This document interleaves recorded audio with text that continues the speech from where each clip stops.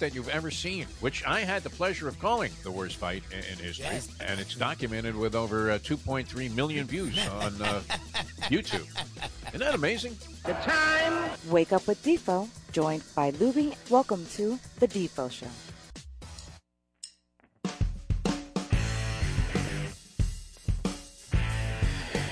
And a very special good Monday morning, everybody. I'm Jeff DeForest, along with one Mike Lubie. Lubitz, another week begins on the Defo Show here on Ion Channel. Fantastic platform Jack Namer's put together for us. The lovely Amy, all the good people there. Still backing us after all these months. And we head into what I think is going to be just a great period of time for the show. Certainly is a great period of time to be here in South Florida, where we originate from, where the weather today is supposed to be Chamber of Commerce-esque. Mike Lubitz. Yeah. Okay, 82 degrees, I think, is going to be the high with very little humidity. If it's not the heat, it's the humidity. That was always the thing, the cliche that applied to, speaking of cliches, to the weather here and what it's like. Now, I was leaving a restaurant last night, Frank Tallarico's great place, at dinner with the Mustang at Casa Calabria. There on the Galt Ocean Mile. Fantastic Italian restaurant. Very rare, too, that you would have a hotel, which Frankie owns. So I guess that's the beauty of it. Frankie owns the hotel, and he owns the tiki bar outside, where Lubie and I spent many an evening doing radio shows and just absolutely engaging in all acts of debauchery, including, I mean, that time you were in that, what was that? Was that a station wagon? Who has a station wagon It was anymore? just a car. It wasn't a station wagon. Where you literally, I mean, I hate to say it like this because it sounds demeaning to women. You were pounding that chick that you had just met.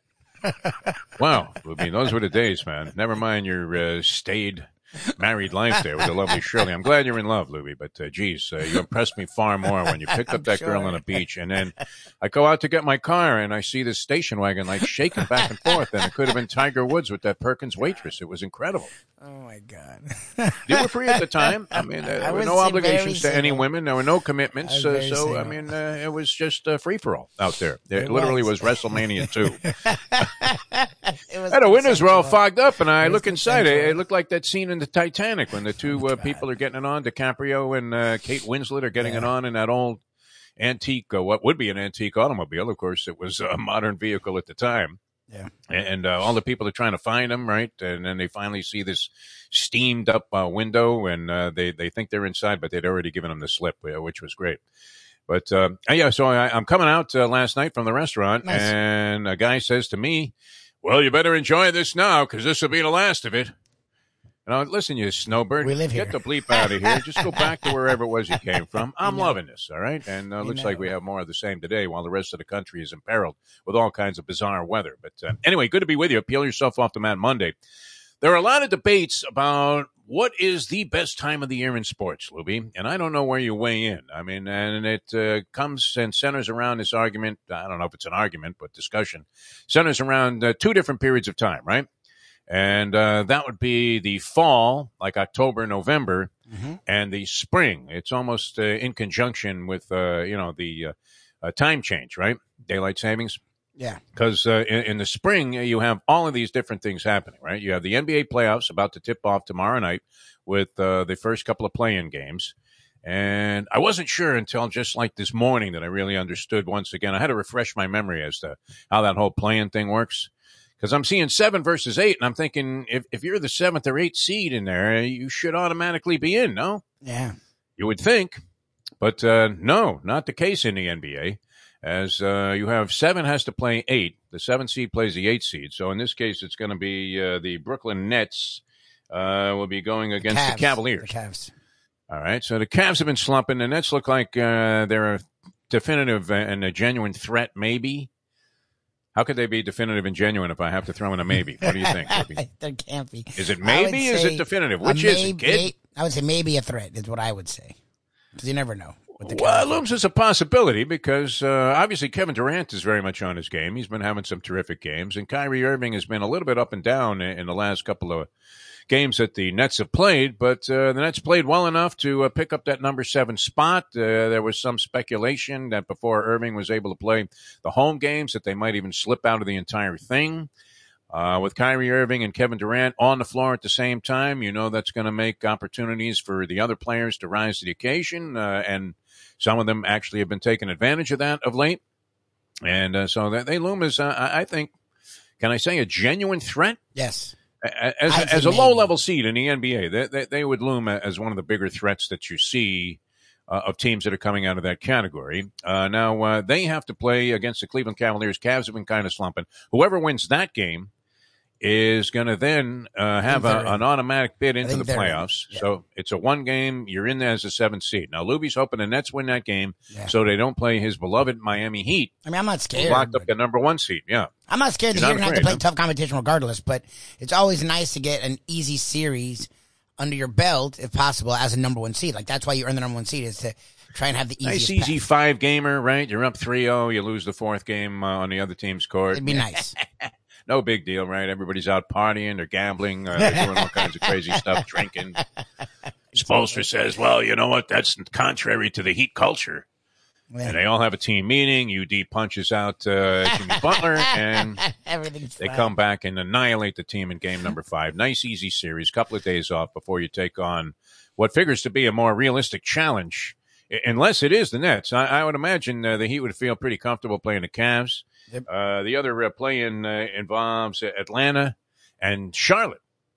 So Charlotte, I know they had their moments this year, but don't seem to be an overwhelming threat at this stage of the season, do they? I mean, they do have LaMelo Ball and some other good players on the team, but I'm not sure they're ready to tangle with the Miami Heat, who played excellent basketball all year long and were particularly sharp down the stretch, with the exception of yesterday's game, which they didn't care about, as they got annihilated by the Orlando Magic, one of the worst teams. Oladipo played basketball weirdly history. Well. Yeah. Oladipo had 40, and Oladipo almost had a triple-double with 40 points. That's what was weird about that game. Like, he played out of his mind. But what does it mean? I mean, Oladipo may not sniff the court during the postseason. That's very possible also, because it was kind of their desire to insert Oladipo back into the lineup that it was sort of messed with the chemistry there. It was like putting a little sulfur into the test tube there and shaking it up and going, is it okay to use this? Right? And you uncap the thing, and all of a sudden you would have thought like a zillion skunks just decided to raise their tails in the chemistry lab there. And the professor would always get mad, right? Because, okay, who used the sulfur? It was always me. I was going to say it's got to be. I don't know why I like making sulfur bombs in chemistry class. I wasn't really very good at any other aspect of that particular discipline. Not good at science at all. Science right? and math. That was not my bag. Science, forget about it. My mother was always telling me, you should have been a doctor. Why? It's like, no, that's the last thing I should have done. Exactly. Dr. J, maybe, if I could jump a little bit and happen to be a foot taller, that would have been great. But unfortunately, that was not the case. But nonetheless, the play-in comes. The Heat seem to be in a very comfortable position. The rest of the East, wide open. They have a couple of great matchups in the first round. As you have You have the Sixers going against the Raptors, who might prove to be a tough out. And then you have that added little element there where non-vaccinated players, and I guess the Sixers have one key player that isn't vaccinated. It's not Embiid, and it's not Harden, believe it or not. But nonetheless, they can't travel to Canada to play. So that'll be a little bit of a compromise for them. But 76ers playing some good basketball, huh? Joel Embiid, should he not be the MVP? People are talking about Jokic and Jokic, and at the same time, you could make a case for the Greek. Could easily be the MVP. You could have made a case for LeBron James, believe it or not, although he didn't play a lot of games this year. He sat out quite a few games, but nonetheless, I think that I would probably give the vote to Joel Embiid. He really carried the load for the Sixers during 2 different periods of time. First, when they were dealing with the sulking and non-playing Ben Simmons, and then later on with blending in with James Harden. And he led the league in scoring, Lubie, in addition to being just an overwhelming threat when he's on the court. Is he not? Joel Embiid, do you really want to see the Heat take on the 76ers, Embiid and Harden? I don't know. But the Raptors are their first-round matchup, a 3 versus 6, fairly significant there. And, of course, you have to consider the Celtics, where, if not among the hottest teams in basketball from about a third of the season on, as they really rallied to end up in a fairly strong position going into the playoffs. So very interesting. It all gets underway tomorrow. Of course, you have the play-in game in the Western Conference as well. And many people feel like I do that, I don't know, I mean, I almost have a Mike Mayo attitude towards the Phoenix Suns, which is let me see them do it in the postseason again. Yeah, I was going to say they got to the finals, and and they were up 2-0. So you would think that's the kind of learning experience you have. to get to the top in the NBA. And then also the Western Conference is falling off a cliff. The Lakers don't exist. The Clippers don't exist. The Nuggets are Jokic, whatever you call them, and nobody else. So it's like the Western Conference is sort of the Warriors, to your point, and you kept hammering it home, have been a disaster the last, 2 months. Well, they haven't had Steph Curry. Well, that's the thing. But so now you're going to introduce him into the playoffs. No one really has been consistent outside of the Suns. So they may have a cakewalk where they can build all this team in the world. Suns have been good. No doubt about it. You still have to do it in the postseason, obviously, but they would seem to be an overwhelming favorite to get through the West and take on whoever emerges out of the East, which Lubie is hoping is the Miami Heat. But gets back to the essential question of the day, which is the best time? I don't know that you can really ascribe a 1 and 2 to it, because you had baseball getting started over the weekend, including, and I happen to tune in, I'm glad we're not involved in this over-under with the Miami Marlins this year. And we really applaud the people from Deal Volkswagen, one of our fine sponsors on our radio show. And, they supported this campaign. They made it a lot of fun. Nobody really talks about the Marlins in South Florida on any media platform. And yet we were constantly touting the idea that every game was of just paramount importance. And I think that was a good thing for the team. It was good for the show. It's always good. Like this bet we had with Mayo about the first round of the playoffs for the Panthers. It adds intrigue. And it puts people into the situation where even if they don't have money on it, they get a vicarious thrill by riding along with you. Yeah. And we made a big deal out of it. I don't know that it was as applauded as much as it should have been by the people that were running our radio station, who had a very adversarial relationship with any team that they carried, which is probably why most of the teams that they carried went to other stations as soon as they had a chance, right? When I signed on for that job, I was thinking, wow, this is great. I remember telling Leslie Visser, I said, wow, I got this thing going. I'm going to have to sell my own advertising, but I think I can make that work. I already have a couple of big-time commitments. And the station carries the Heat, the Dolphins, and the Marlins. They have 3 of the 4 professional sports teams here in town. And let's face it, with apologies to the late, great Win Elliott, nobody's listening to hockey on the radio. No. Can you imagine you're in your car going, hey, let me tune in that hockey game. He shoots the puck, and you hear pucks clanking off glass and off the post and off everything. And you're like, what the hell is going on out there? It's hard enough to follow on TV. It's correct? So when you're there, you don't even know. Oh, well, who is that? Is that Bowmeister back on the ice? I don't know. It's not an easy game to follow, although, I was a big hockey fan as a kid, so I kind of understand a lot of the mechanics of it and can pick up on what's going on without too much difficulty. But nonetheless, on the radio, and I used to love hockey on the radio because we didn't get a lot of games on TV when I was a kid. When was that, Defo? Imagine this, Lubie. We got like 1 game a week. Dang, that's crazy. Of the Rangers. No, every other week we either got the Rangers or the Knicks on TV. This is, from memory here. And you used to get like an occasional, and not all games were televised in Major League Baseball either. And there was no way you were seeing like games from out of town. That was like a real luxury. That's why the game of the week, remember that? The Major League Game of the Week on NBC, wasn't it? I remember it. I've heard of it, yes. We've had games my entire life. It was a big deal. It's like, whoa, I can see the Red Sox in Cleveland. Are you kidding me? That's what kind of baseball fans we were. Meanwhile, a lot of baseball was crammed in over the weekend. And I happened to tune in. The Marlins are up on opening day. This was Friday. Marlins are up 5-4 over the Giants in the 9th inning.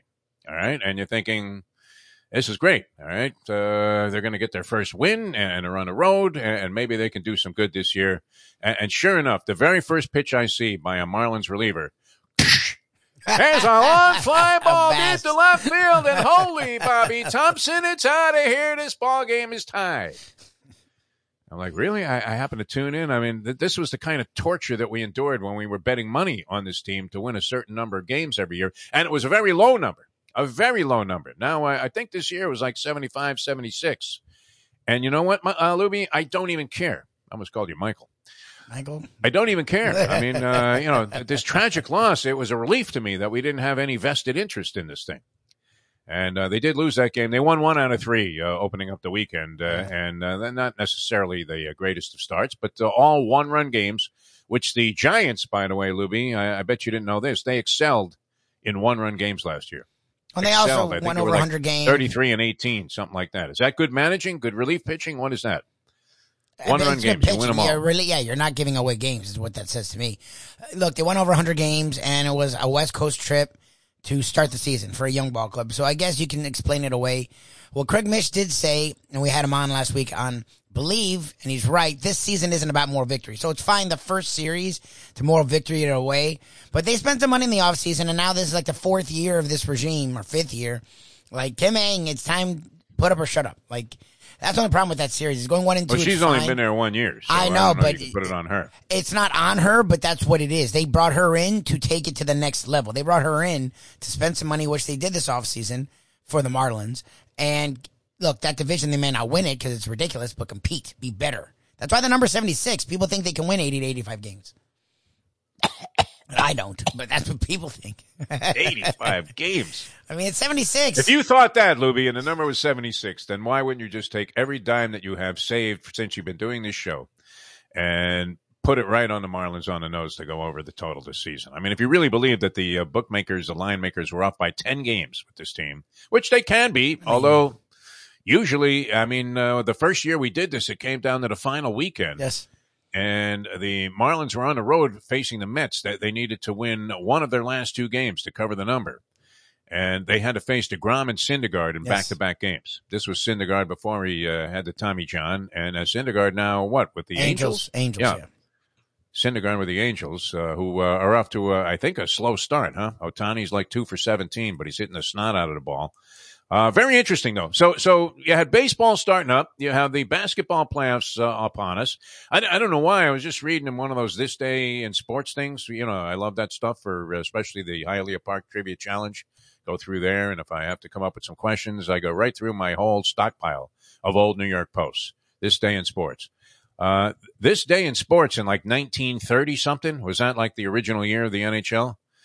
They actually wrapped up the Stanley Cup on this day in sports, right? Wow. So they were done with everything on April 11th. How many more? There are like 30 more games left in the regular season, Lubie. Before we it's weird that they're so the far behind in hockey, man. Did they start weird because of COVID? Because usually they are ahead of the NBA by like a week or two. They started on time. I don't know. What kind of scheduling, schmankdom is this? Where you still have like double figures left in terms of games left in a regular season. Yes. The NBA, normally an arduous road into July when it comes to the postseason. They're even set for the playoffs. Okay, so what does Adam Silver have going that Gary Bettman hasn't picked up on? That we don't necessarily want to see the Stanley Cup final contested in the middle of July. Correct? It's a long way to go. That's a little weird. Anyway, in a pretty good position there. So you have that, about to be on the horizon here. Still like another couple of weeks of the regular season.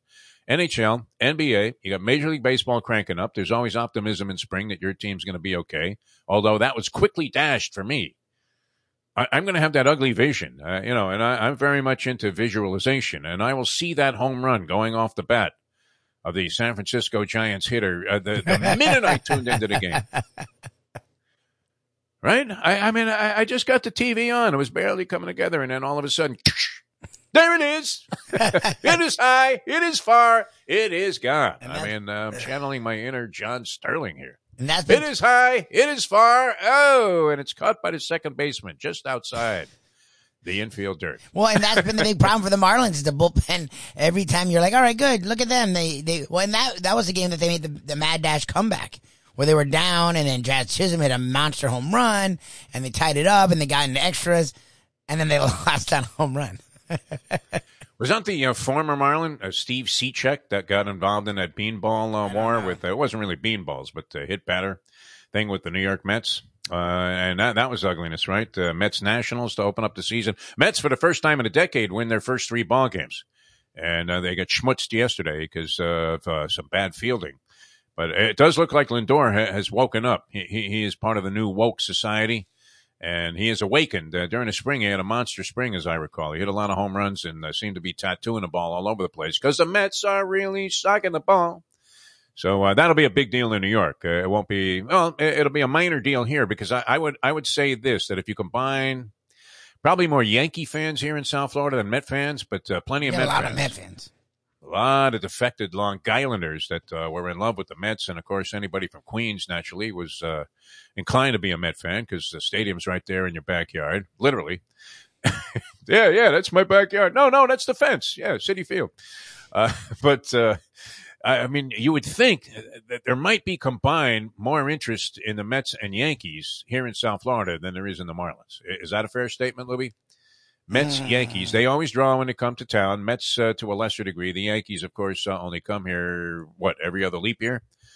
And they play 3 games here, and they're all sold out, and you can't get a ticket. And then the rest of the season, it's you're hearing buzzards inside the stadium, even when the dome is closed. So hopefully, we root for Don Mattingly. So I'm kind of hoping that it turns out to be a much more favorable season, even though this would be the year that we might have been able to cash on the over on 76. So you have all this working, Lubie. And then you had the Masters yesterday, which we'll dive a little more deeply into it with John Conchemi. How about this, Lubie? I had 2 guys, as it turned out. I believe this to be the case because Paul Casey was one of my guys, and he dropped out of the tournament. All right, so he withdrew. So I think you get the next highest name. He was the top guy on the list, although this is just, I think, alphabetically placed, the names on the list. And they're kind of put together by rankings, so you have to make some tough choices. Now, had I taken Scotty Scheffler instead of John Rahm, how about this one, Louie? This shows you how tenuous, how treacherous the whole idea of wagering money is. And golf is a fascinating bet. Had I taken Scotty Scheffler, the man who was on fire, right? He's won 3 tournaments, now 4 tournaments in the last 2 months, including his first major. And 2 months ago, it was his first win ever on the tour. Scotty Scheffler, now the number 1 player in the world. All right. So, and I thought I heard somebody on ESPN SportsCenter saying that Scheffler was 40-1 to win this thing. Is that possible? Oh my God, that's amazing. How could the number 1 player in the world? But that would be something that would be believable because that's why I've said golf is one of the best bets that you can make. Now you're not going to be right all the time. You only have to be right. If you had Scheffler at 40-1, you could lose the next 39 tournaments and still be even. Yeah. Okay, so there's a chance to make a score there. Now you might have spread it around a little bit, but had I taken Scheffler instead of John Rahm, who I don't hate John Rahm, but I never want to pick John Rahm to win a tournament. I don't know why. It's just he seems like a very good guy, but I root against him. You know, I'm always rooting for the guys from the States, right? It's really a nationalism thing when it comes to golf, is it not? I mean, I want the Americans to do well. Sure. So, and that was a flip of the coin, right? And I just said, you know what? The guy's so hot that it'll probably tail off a little bit. You can't win every week on the PGA Tour, and Rahm has been, pressing to try and, get the green jacket, and hasn't been able to do it. He's lost his number 1 spot to this Scheffler guy. Maybe he's all fired up, seems to have the kind of game. Everybody always says that, oh, yeah, he's got the game that's perfectly suited for Augusta National. Bullshit. His game sucks at Augusta National. All of you golf experts, all of you people on the Golf Channel, that you should blow those tapes right out of the files there and make sure nobody ever sees them again. Your 872 hours of pre-Masters analysis was all garbage, my friends. Garbage. So had I taken Scheffler instead of Rahm, I would have had the top 3 guys in the pool, because I did have Shane Lowry as one of those veteran guys. You have to pick between like Westhuizen and Shane Lowry and Schwartzel and all of these nondescript European schminks. And you have to figure that one of them, at the very least, is going to be a factor in these tournaments for what? Into perpetuity? Mm-hmm. Could Tony Jacklin come back from the grave and be a factor in the Masters? Because there's always a European schmank that ends up there messing up the leaderboard a little bit, because you've overlooked the guy thinking that, okay, it's going to be the usual suspects, right? But McIlroy, with this miraculous round, and he ends up shooting a 64 on the final day to finish 7 under par. Now was never really in a great position to win it unless Scheffler completely fell apart. Scheffler ended up 10 under, but he 4-putted the 18th green from not that far away. This was a guy who was like money the entire tournament. I mean, if he had a little twisting, turning 10-footer, if this putt is slightly offline, it could find its way into a watery grave. Like, what watery grave? What are you talking about? And when did an Englishman take over for Jim Nance? Nance and the boys from CBS had to be particularly, just absolutely crestfallen when Tiger's putter. I mean, now I did pick up on this, and this is a story we're following, Lubie, and I want you to do a little research on this and get in touch with all of our inside contacts on the PGA Tour. I don't care if you have to call the commissioner. Okay. Was there a movement and a suggestion made by CBS that when Tiger was putting to make the hole bigger? You think they would stop short of that, Lubie? I wouldn't put it past them, would you? When Tiger's putting, the hole suddenly expands. It's like a basketball hoop. It's like the size of a basket, yeah. It's like a basketball hoop. Right, and he's allowed to roll a marble in there. Like, I mean, there's like no way you could miss. Not even I could miss. I don't care. The thing could go this way and that way and all over the place. From 65 feet, here's Tiger. He's made the last 4 of these. Like, what?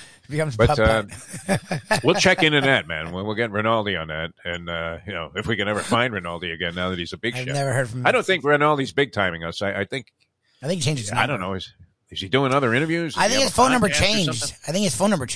And I don't know how to reach him. That's really all. His bank account number changed. That's for sure. He's making more money. Yeah, he's doing well. Yeah. Imagine that.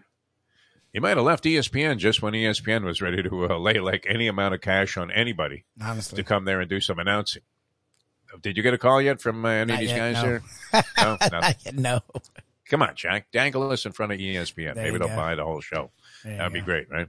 I have to sign a little paperwork, and the next thing you know, everybody's rich. Be fantastic.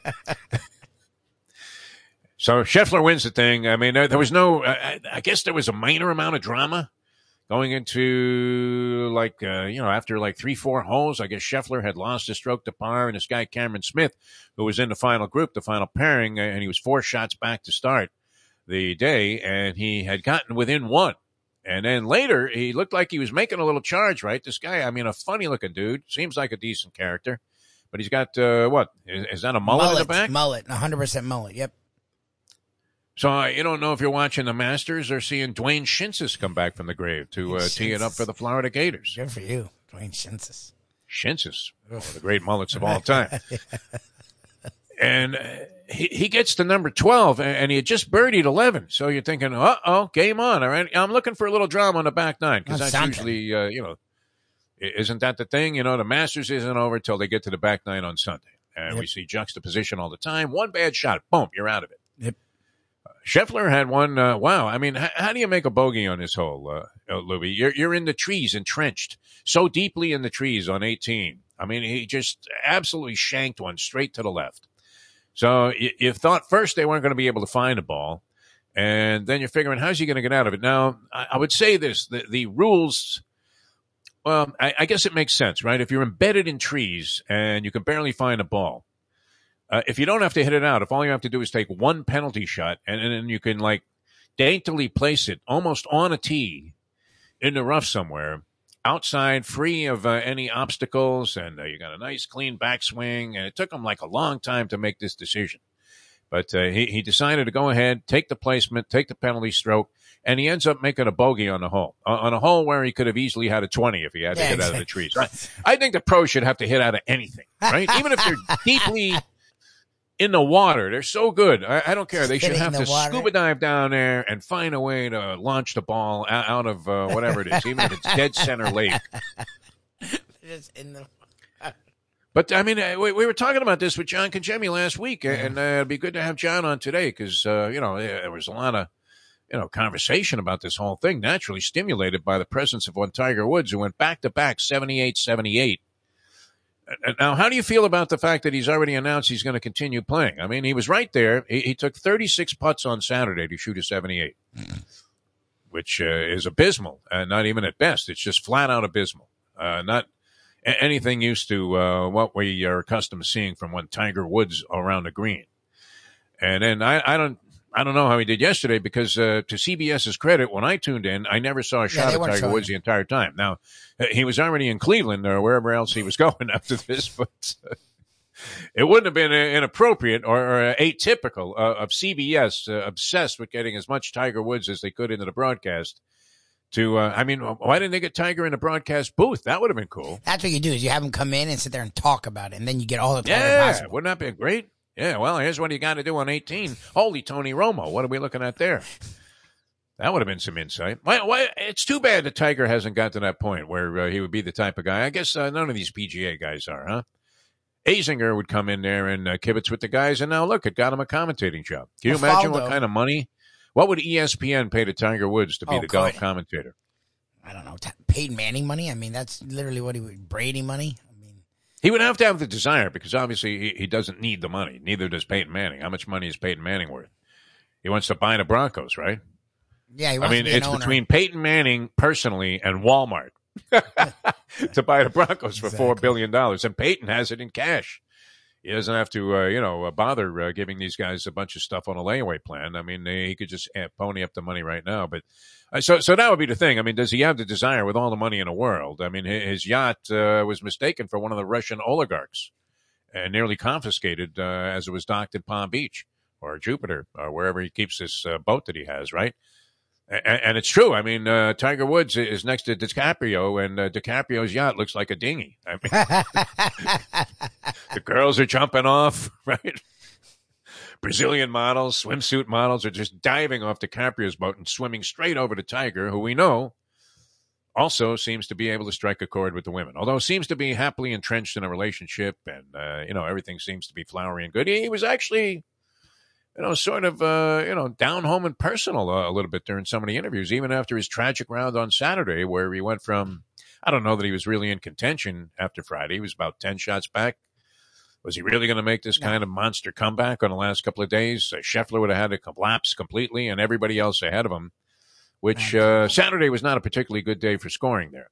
So anyway, pool money went up in smoke immediately. I ended up inheriting Bryson DeChambeau from that list where I had Paul Casey. Yep. And with his 12 over and adding 6 strokes because he was not in the field in the last 2 rounds, that's what? That was 18 over. And then I had Jordan Spieth. Never again, Jordan. Never again. I don't care. I hope you make a comeback. Seemed like a really good guy. Was this not one of the all-American stories of all time, Mike Lubitz? Oh, yeah. When he was coming up. A genuine prince of a human being. He talked to the ball like he was Mark the Bird Fidrich. Ball's in the air. He's like, spin, spin, spin, spin, spin. As if he was Monty Hall. Go ahead and spin that wheel and see what you come up with there. Oh, look at that. A zonk behind door number 2. But he was great. He was a good guy. He was winning he did all the right things. Wholesome. I mean, he was the all-American boy. I mean, he was right out of Leave It to Beaver. Right? Yep. God, you would you would have thought he was part of the family. Yeah. And he sort of lost it, and it looked like he was getting it back. And I've been playing him almost routinely in these tournaments, and whoosh, that's it, Lubie. Nice. No mouse. None of them. It's Roberto Duran time with Jordan Spieth. I will never pick him again. He can win tournaments, but he's buried me. So between him and DeChambeau, 2 guys, I'm plus 30, right? Because he was DeChambeau's 12 over, he was 6 over, so that was 12. 18 plus plus 12, degenerate math. 30 over from 2 guys. So it didn't matter that I had second and third and could have had Scheffler. Those 2 guys alone would have ruined me. Can you imagine? Morikawa wasn't bad. And how about that final hole with Morikawa and McIlroy? Did you see this? No. Explosiveness on the PGA Tour, my friend. McIlroy is in a trap like half a mile from the hole, even though he's on the side of the green. And it's the 18th green, which has like some kind of weird slope to it, where if you hit the ball way at the top of the green, boom, it might roll down and go in the hole. So he's coming out of a trap. Now, it's impossible to get out of a you in one shot. Correct, Lubie? It's How many times easy. did you take a swing and sand went flying and you look down and the guy says, you'll lie 3 there now. Right? My uncle's really good at it, but he plays golf weekly. I've never been good at the sand's the worst. I get in the sand, I'm just ready to throw it. There was a brief period of time, a very brief period of time, where I had received for free an alien wedge from somebody because I talked about it a lot because I love the commercial with Jerry Pate, the alien wedge. And I just liked the name of the club. Yeah. This was predating, where you had a lot of like weirdo names for certain things. But this was the Alien Wedge, and it really looked like a waffle iron, like something that you would have picked up at a Waffle House. When they threw like the utensils that were no longer any good, it looked like a waffle iron on a stick. Okay, didn't look like any other sand wedge that you would ever seen before in any golf shop. You would not find the Alien Wedge in any pro shops. Sold only on TV. Which should have been a warning right there that this thing was going to be just some cockamamie, thing that you might be able to have success with, but overall, it was going to be just a catastrophic club to have in your bag. But I had some success. Because it would loft the ball like way up there, and all of a sudden you were hitting sand shots, Lubie, that looked like you look like Raymond Floyd all of a sudden trying to get out of the sand in his prime. I don't know. Was he a great sand player? I'm not even sure. I'm giving you credit for that. I don't know. I don't remember his prime. But, I mean, there's nothing nicer. You explode one out of the sand, right? Everybody's like got all kinds of anxiety. Oh, no, I'm in the trap. And you explode one out of the sand, and it goes high in the air with perfect trajectory, goes a few feet past the pin, and then whoosh, comes rolling right back to the cup. Nice. Hits the flat, either bounces off or goes in the hole.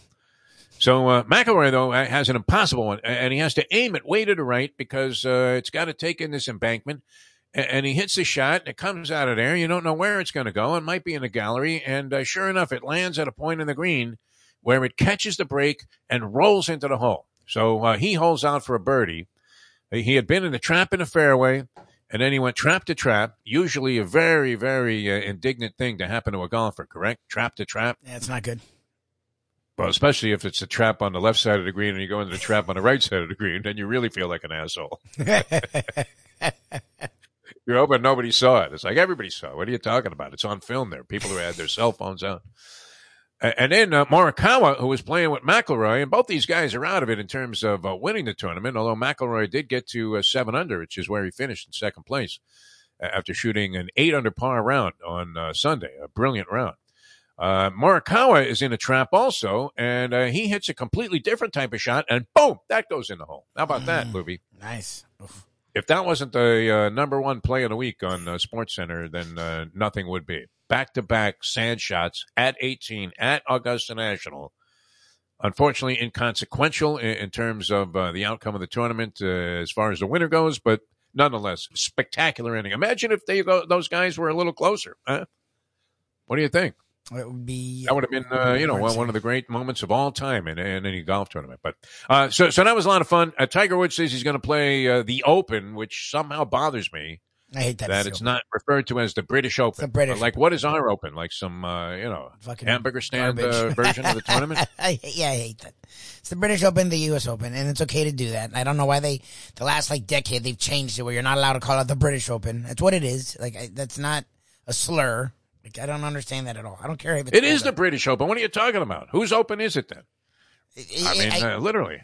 Tunisia's? I don't know. I mean, it's the British Open. Are they saying Americans... We have the U.S. Open. I mean, so why aren't we just the Open also? It's semantics, all BS, but, nonetheless, it's golf. That's pseudo-intellectual world that they have going there. Yes, it's a pity. He's not going to be able to get his entry in the Open. Okay. Everything's a pity over there. Do you notice that? It's like Charles fucking Dickens. Unbelievable. Everything is a pity. And it's a pity these poor guys have to go out there and beg for a living. Yeah, right. Anyway, so he's going to play there, and people are like, he really looks like he's finished. He should retire. Oh, what the hell? If the guy wants to play, let him play. He made the cut. That was pretty good. Look, he made the cut, and he played 4 days, so good for him. The one thing is, a lot of people I saw, and I didn't get to watch much Sunday. I saw a little bit, but whenever I saw, they didn't show Tiger to their credit. But whenever people saw him playing Sunday, he looked like he was laboring. That's one. Yes. Which he would. I mean, it was his first tournament in 2 years. He was ready to die, this guy. What are you talking about? And his post was interesting. The first half sounds like he's just, I had a good time. Good job, Scotty Scheffler. And the end was like, it was a great run. And I was like, okay, yes, you could just be talking about this in the fact that he made the cut and he hung around for 2.5 days. But also, a lot of us like me are like, yeah, it was a great run. All right. What else do you have to prove? Well, my, song I often reference here, and I believe Roberta Flack had a version of the song, although people have disputed this with me, Trying to Get That Feeling Again, right, is the name of the song. All right, so think about this. When you saw the massive galleries, and now they're following Scheffler and Cameron Smith in the final group. But, okay, so those guys go through like 15. They're the final group. And you're looking around, the gallery around the hole there, and it looks like there's 20,000 people there. You would think the Yankees were in Game 7 of the World Series. Now, all of those people start to, whoosh their way towards 16, and then, those people. So by the time it's done, I mean, there's this surging mob, like it was pictured when Tiger was coming down 18 in 2019. I'm starting to sound like Jim Nantz here on the show. I was like Mr. Golf. Well, when Tiger was coming down 18 in 2019. Hello, friends. No, but remember, I mean, what was the thing about that scene? The people just, insane. Coming together and meshing together by the thousands as they followed him up. That feeling must be something, huh? I mean, so for a couple of rounds, Tiger was sort of in the mix there, was he not? Not so much the second day, but very much the first day. I mean, who would have figured that? And maybe, I mean, for coming back after not just like a 2-year layoff, but I mean, where the guy was practically being outfitted for a body bag after that car accident. Pretty amazing. I mean, so why wouldn't you want to just perpetuate that feeling? It must be something, huh? No, Scheffler said he was overwhelmed by the prospect of going out there as the leader on the final day. That he was sobbing like a baby in the morning, saying, "I am not worthy." I'm not worthy. All of a sudden, he turned into Jimmy Swaggart. This cat, the epitome of calm. All they talked about the entire tournament, it was really very, very interesting. Was like, well, this man's the epitome of calm. Which he appeared to be, and then he tells you after the tournament when he won it that he was a complete, just a train wreck in the morning, that his wife had to talk him off the fetal position that he was in as, okay, Scotty, time to go. So, interesting, the entire prospect. But, so Tiger's still on board. He says he's going to play the Open, the British Open, if you will, and the PGA possibly also. And I don't know that we'll see him in the Poulon Weed Eater Westchester Classic. He probably won't be doing the little tournaments, no. But if he can keep doing the majors and hang around, then I guess that for him is success. I mean, he just likes to play. He wants to be there. He enjoys it, so good for him. All right, we'll check into this. See if I will we can find somebody that has inside information about CBS proposing to the PGA that, listen, bigger. This ain't looking so good with Tiger Woods, huh? So can we make the hole bigger when he's putting? Is there a way to do that?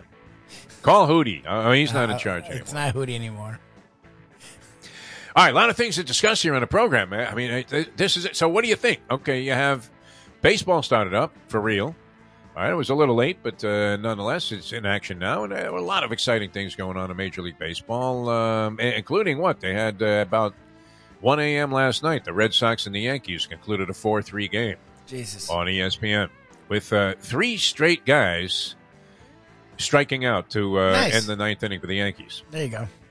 Stanton's off to a hot start, but Judge struck out, Stanton struck out, and then this Gallo who, wow, I mean, is there a hole in this guy's bat or what? He's going to stripe like 37 homers and have no other hits this year. In 605 at-bats with like 508 strikeouts. It's going to be awesome. Yankee fans have that to look forward to. I'm sure Harvey will be crying about that tomorrow when he joins us on the show. He's our resident Yankee fanatic, which it's good to have that kind of guy on the program, is it not?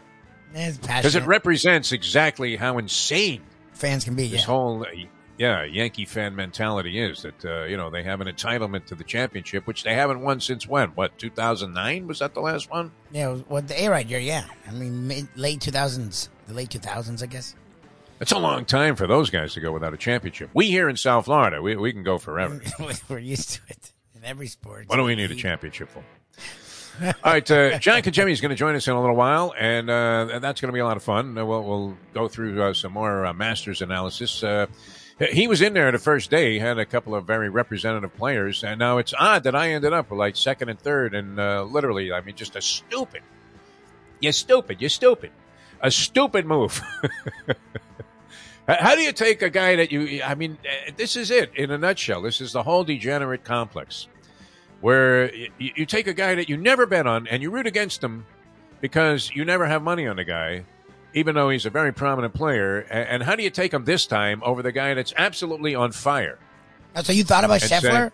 You actually thought about taking Scheffler? Of course. Oh, how you could did? you not? Because I don't know anything about golf. Fire, I've never heard of him. I just said, you know what?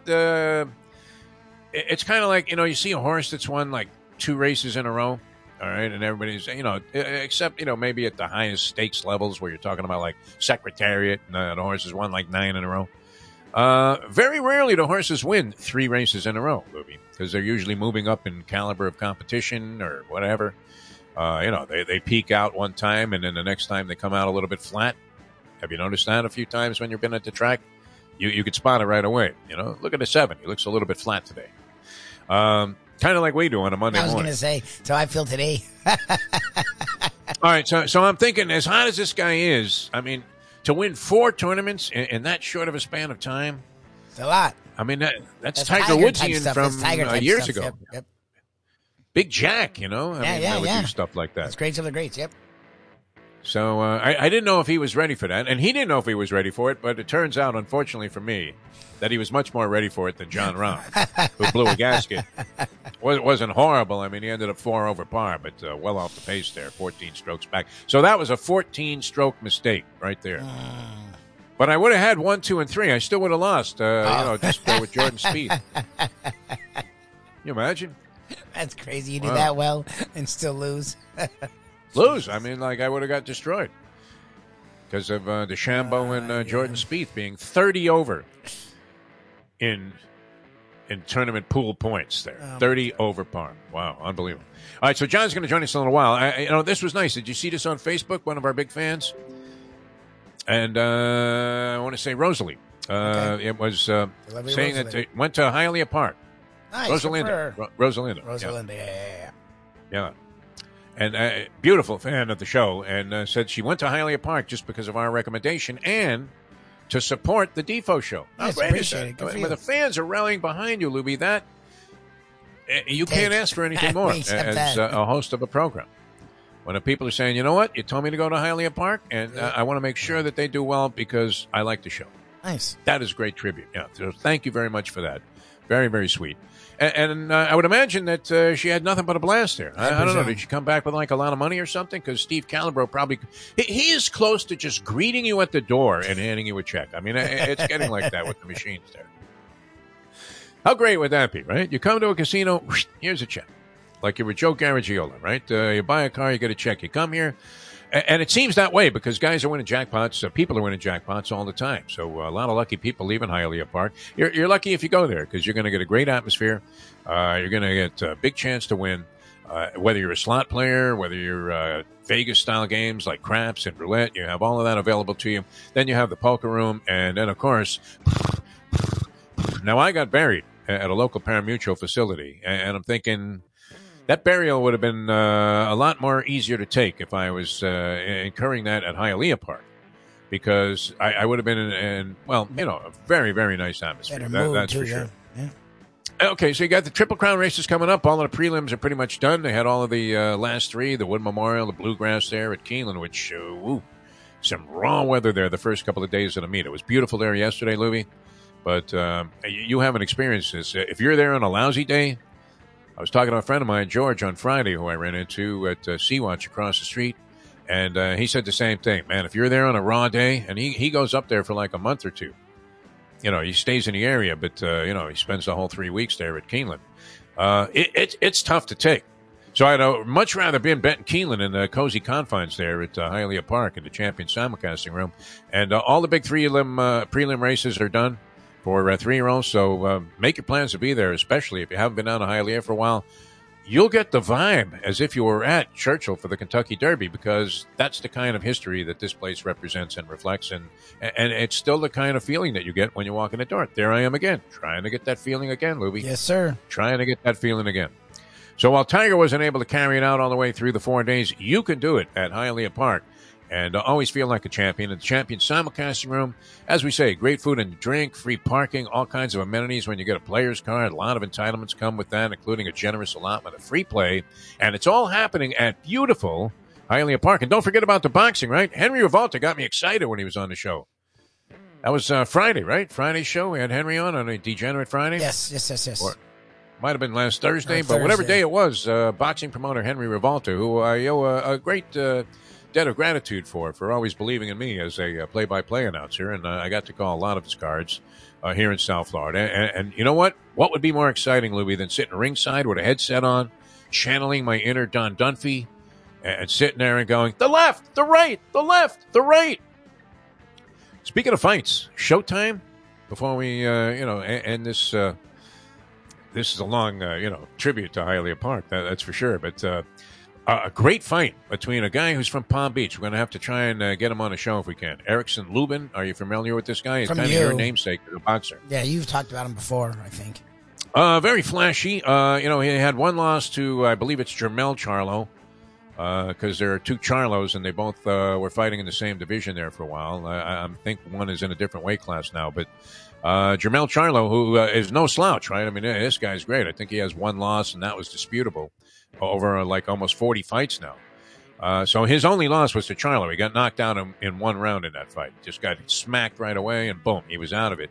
Sometimes you can dismiss that sort of loss, and then he came back, won 6 tough fights, and he's in there against this guy they call the Towering Inferno. This guy's like 6'6", and he weighs 154 pounds. Can you imagine? 6'6", like Chuck Nevitt, man. I mean, as a middleweight, junior middleweight in this case. And these two guys wage a war. Sebastian Fonduro, I believe is the guy's name. Fonduro, something like that. And I've seen him fight before. And, skinny. I mean, the arms are no bigger than a pencil, and yet he packs a wallop, this kid. Nice. That is a great fight. It was on Showtime. They probably replay it sometime this week, or you can just, like, punch it up there. Now, I guess you don't even have to record stuff. You're almost better off if you don't record a show. Yep. Because it's easier to find. Yep. Right? Because 60 Minutes last night, by the way, dynamite. Scott Pelley with the Zelensky interview. You know I love Pelley. I mean, Pelley is a modern-day Walter Cronkite to me. I think he's like the best newsman I've ever seen. Yeah, I like Pelley. Wow. Great job with this Zelensky interview, man. Pelley, just absolutely brilliant. Great.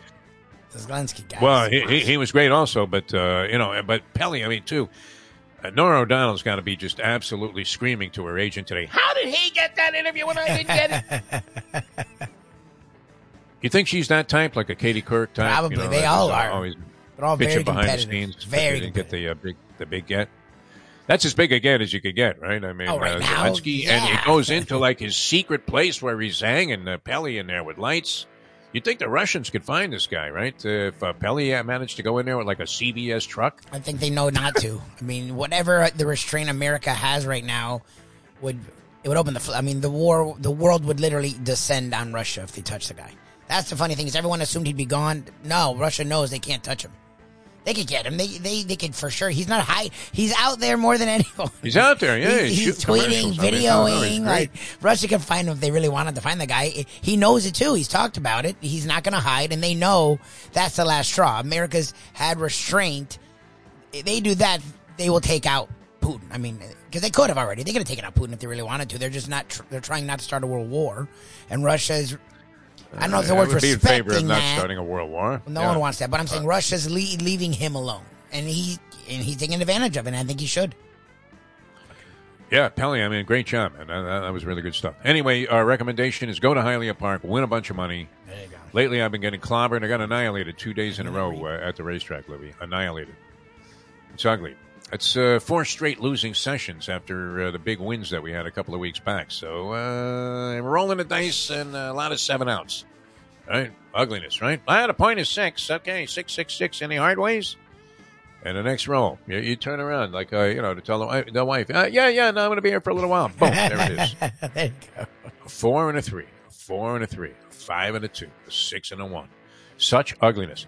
All right, we're coming back with more in a moment here. John Kajemi's going to join us. It's great being with you. Peel yourself off the mat Monday here on Ion Channel. Google the Defo Show. The 5 reasons re-airing of what? What do you send these guys? Like a segment of the show? Well, how do you do this?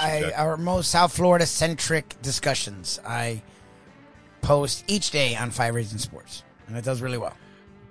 Andy, now that he's hit 65, a little confused, he puts up on the message line that he thought Zelensky might have been at Hialeah Park. Defo combined a lot of things in that last 10 minutes. Yes, I agree. Hialeah Park is part of the fabric of the conversation. I don't know how. That's the way I feel about this whole thing.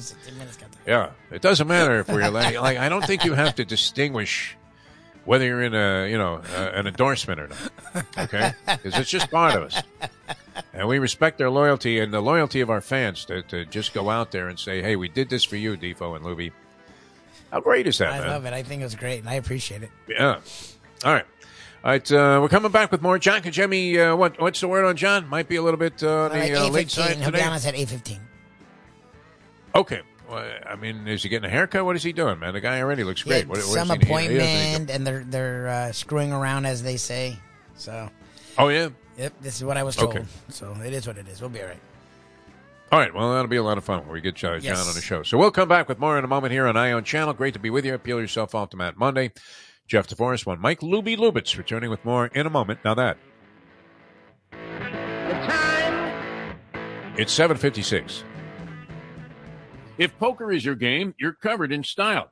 And you can play all your favorite Vegas-style games, including blackjack, craps, and roulette, in Hialeah Park's sizzling hot casino. Get a player's card when you walk through the door for all kinds of generous amenities, including our favorite, free play, when you come out to the ultimate casino and entertainment destination, Hialeah Park. These days, we're all looking for comfort anywhere we can find it. Thank goodness for Landlubbers Raw Bar and Grill in the Plantation location, because they are making sure you are as comfortable as possible. You're going to have the best wings in the world. You're going to have a great burger. You're going to have their amazing soups. Again, Landlubbers Raw Bar and Grill. It's nice and easy. Just go to landlubbersbarandgrill.com for both your pickup and free delivery. Thank goodness for Landlubbers for making you always feel right at home. Catholic Health Services is committed to care that changes as your needs do. Our full continuum of services is designed to be there throughout your care journey. If you need assistance with daily living, post-acute care following a serious health event, or additional medical care at home, we also offer skilled nursing and palliative and hospice care. Your care needs may change, but our commitment never does. Catholic Health Services, South Florida's #1 choice for post-acute and end-of-life care. Visit CatholicHealthServices.org. Jason Taylor, by the way, welcome to the show. Now we have to get Jimmy Johnson in the Ring of Honor. Yeah. In Dallas. How is he not? That That ain't happening. Yeah. Uh-oh, gotta go. You'd have to buy the stadium. Can you make enough money at autograph? Buy the stadium. I can't even buy a Coke at that stadium or Pepsi, whatever they sell over there. Jason, always a pleasure, my friend. Thanks For guys. stopping by. Jason Taylor with us here on Radio Row for Super Bowl 54. We'll be back with more in a moment. Now that. He wins. Oh, I tried to beat you to Oh, it. do it, There. do it. I'm going to let you do Let it. him do it. Okay, back with more in a moment. Now that. The time. There it is. It's 9:31. You got to get the There time. you go. My bad. I forgot 9:31. The best way to kick off your day is with Defo plus Lubie. We now return to the Defo Show.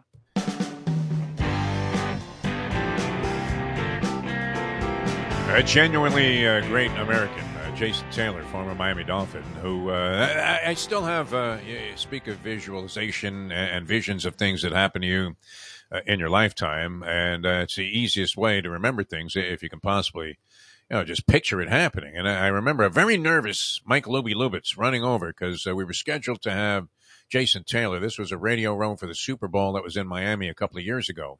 And so we're on our home turf here, and you had made arrangements to get Jason Taylor on the program, and he naturally was in hot demand. I mean, as a guy, a Hall of Famer, and was a brilliant player, good-looking guy, and well-spoken, and as you could tell just from that tail end of the conversation that we had, a very friendly guy.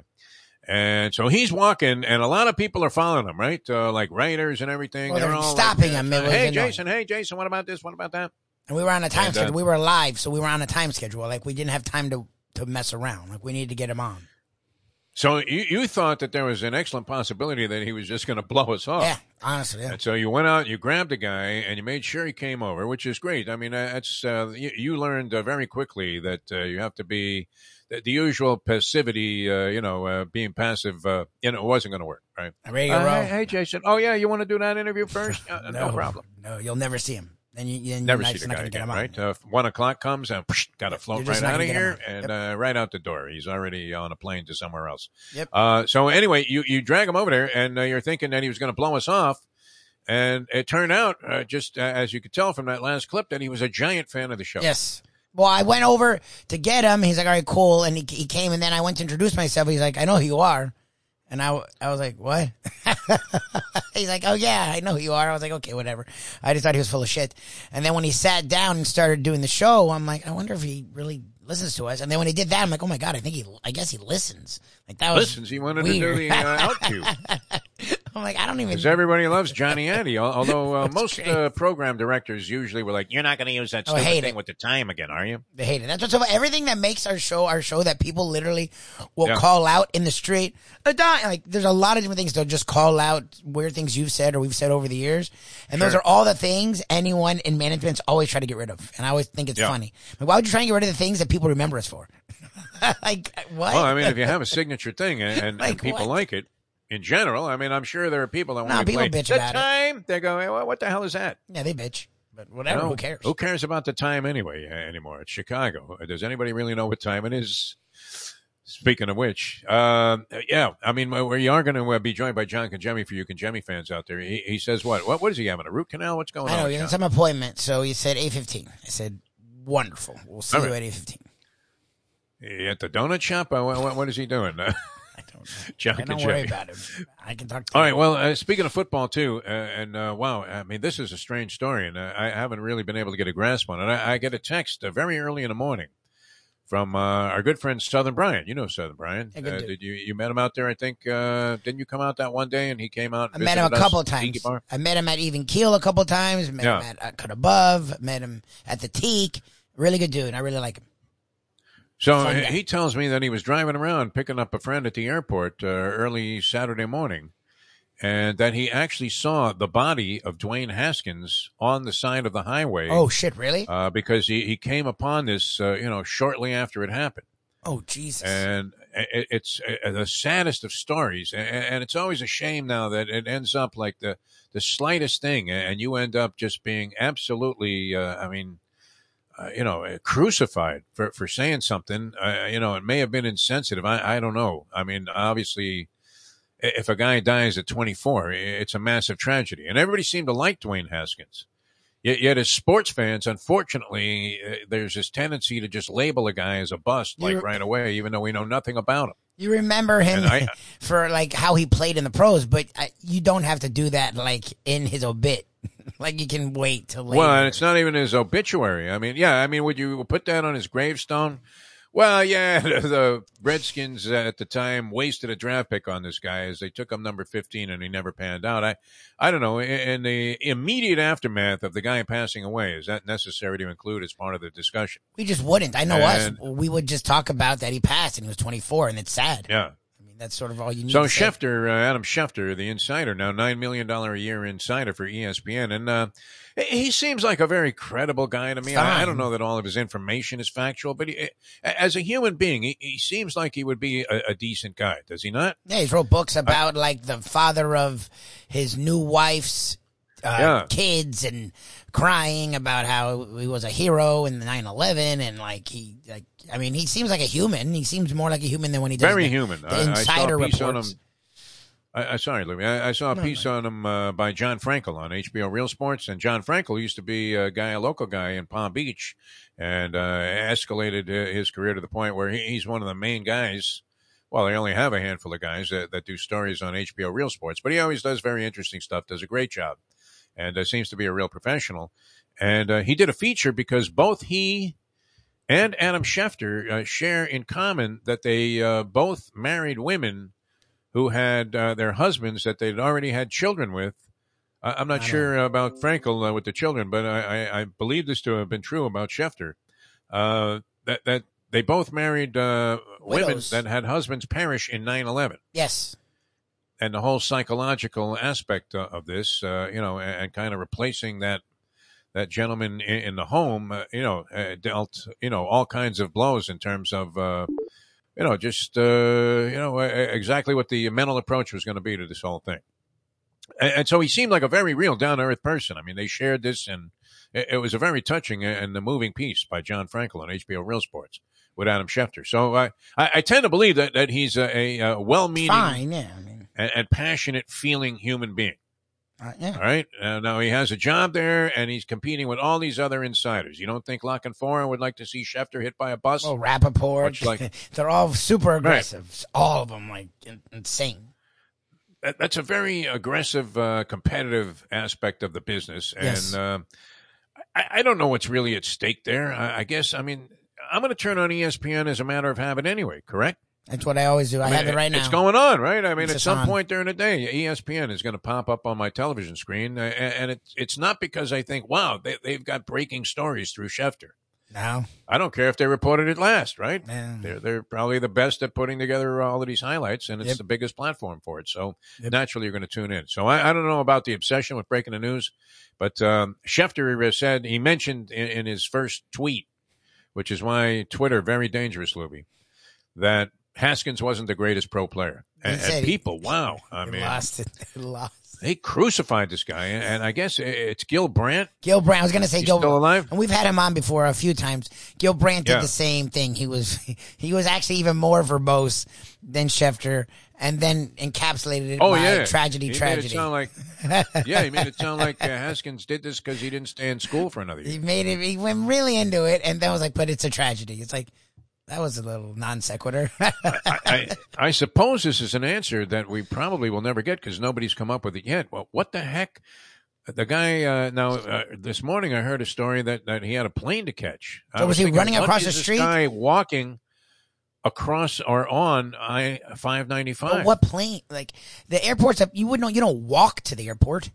Who's walking on that road? He made money. He's still on the team. He literally was down here practicing with a bunch of Steelers guys. Like, he's an NFL and he was going to be a backup. Like, and with Trubisky there, he had a shot to start.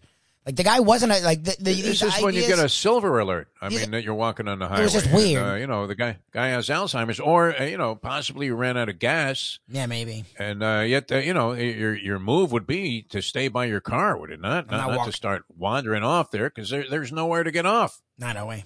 Right, especially in that area of highway? 95 and 595. Wow. That sucks. So I don't know that we'll ever know what the guy was doing on the highway, Dwayne Haskins. He seemed to be very, very extremely well-liked by everybody. Yep. And, so these people that made, kind of disparaging remarks about how he wasn't the greatest ball player, who knows? He might have evolved because, he was a hell of a player at Ohio State. There's no doubt about that. And I thought he was going to be a good pro. I really did. I did. I'm the one that thought he should have been drafted over Daniel Jones. And I was waiting for him to turn it on a little bit. I thought he'd be the eventual quarterback with the Steelers. I hadn't written him off. He's only 24. Like, I hadn't written him off as a bust. He just hadn't found his lane yet to me in the NFL. If in the right situation, as they say. But seemed to be very well loved by everybody. And so Schefter was literally like lambasted all over the place. And Gil Brandt, just looked like Al Campanis on this thing. He's in. He really did. Talking about they don't have the mental capacity. Come on, Gil. You got to snap out of the past. All right, John, we're ready to go. What happened? Did he get that tooth drilled? There he is. Get the tooth drilled. Who has the dentist appointment at 7 a.m.? I didn't say it was. No, it was Botox. I had to go for Botox this morning. There you go. To get ready for the show. There you go. Well, it was sort of a tragic weekend for us, John, and we did dive into the Masters, which is fascinating no matter what, and they had a lot of different aspects to it. Oddly, and I was, bitching at Lubie here earlier this morning, and it wouldn't have mattered because I had, Jordan Spieth, which was going to put me out of the tournament. With his, he ended up, by the pool standards with the +6 over the weekend, so he ended up at +12. So that was going to negate any good pick that you had made. But I took Scheffler off because I thought, well, guys don't win like 4 tournaments in a short span like that, especially not first crack at winning a Masters. And I took Rahm, because I got talked into it by all these stupid handicappers that said, oh, yeah, well, he's got the game for the course. And, the big Spaniard following in the footsteps of Seve Ballesteros and Jose Maria Olazabal and Sergio and all the greats that have gone before him. I'm like, so I bought it like a fool. I always bring up Seve. Literally. The minute they bring up Seve, it's like, you know what? I'm tuning out. That's like their go-to to bring up Seve. I know. It's always Seve, like said as if, well, Seve. He's just like Seve. He's like, what is Here's what he would have done there. You Yeah, have a but little what bit of was Seve doing Ballesteros there in the first place? That's what I always ask. Exactly. Dude. Yeah. Anyway, so it was a disaster for me because I ended up with like McIlroy was second. He played a brilliant round there, 64 on Sunday, the lowest round of the tournament, and a great. Have you ever seen anything as explosive as Morikawa and McIlroy on 18? Even though they weren't in contention, wow, they both blast out of the sand on 18 and hold the shots.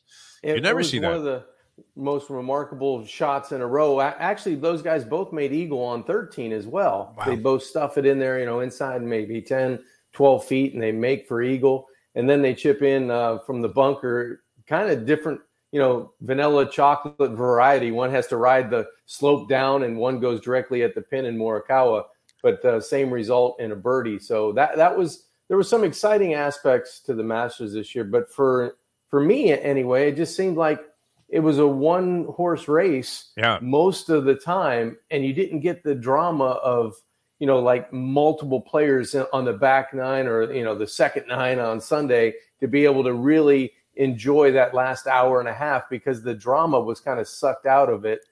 Early I thought we were going to have a horse race. Early it looked like you were going to have Cam Smith, go birdie, even it up when Scheffler knocks it left off of the tee on 3, and now it's going to be a total flip after 4 holes that Cam Smith's going to be leading this golf tournament. And it didn't go that way. The script changed, and Scheffler kind of got back in control of the tournament and just coasted from there.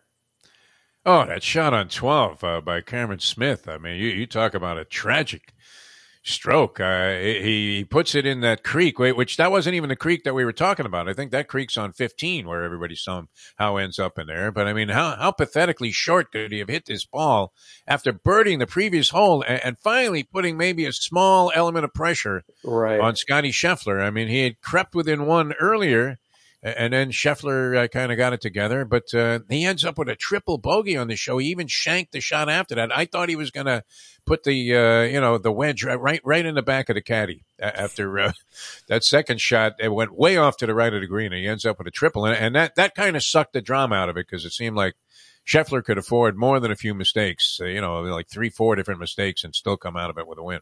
Yeah, you're right. That the shot on 12. How many great golfers, world-class golfers, have we seen over the past 25, 30 years get to 12 and hit it in the water, and you go, how did that guy just make birdie on 11, one of the toughest holes? Yeah. And now he's got 9-iron in his hand, not a 5-iron coming into the green. And it never has a chance from the minute it leaves the golf club. You knew that the flight of the ball, the wind was going to hit it. It was going to be short, and it falls, just hopelessly into Rae's Creek. And it's like, whoa. Well, how did that happen to a guy that seemed like he was going to have the golf tournament in control? So, yeah, we've seen it happen. Molinari did it. Koepka's done it over the past couple of years. That seemed like they've had the tournament in control. They were going to, seize control of the of the green jacket, and you end up with a double or a triple, and it kind of vaults you down the list in terms of challenging for the championship. And Scottie Scheffler from there really was on cruise control. All right, you had Scheffler. I did. I had Scheffler. You had DJ, who did well. Okay, so not bad. Kisner, I think, ended up plus Thomas, 4 or something like Thomas that. Did well. Yeah, Kisner Thomas was in there. 9. Yeah, but Schauffele, I'll probably never speak to Schauffele and Woodland again in my lifetime. If I Woodland, I thought was a very sketchy pick. Yeah. Well, I wanted to go somewhere on that list. I was going to go out of the box because I wanted to be different than everybody. And I was looking at Woodland because he had a couple of really good finishes. I think he had a couple top 10s over the last month. And I figured, well, he's going to turn it on at Augusta maybe. I know he didn't historically play well there, but I figured, let's go with the hotter guys. And it backfired. Totally backfired on me. All right, Schauffele, disaster. Joaquin Neiman was in there. The first day you were looking okay, Jock and Jimmy.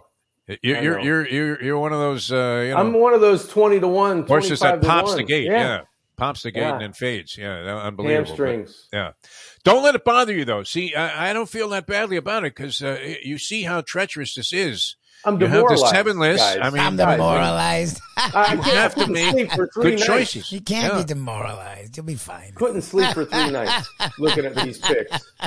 The slightest change in thinking, though. Every time I looked at it. Well, I mean, it got cuffed up pretty bad. I mean, now think about this, though, too. If you had Tiger Woods and he makes the cut, you're thinking, wow, man, brilliant pick there.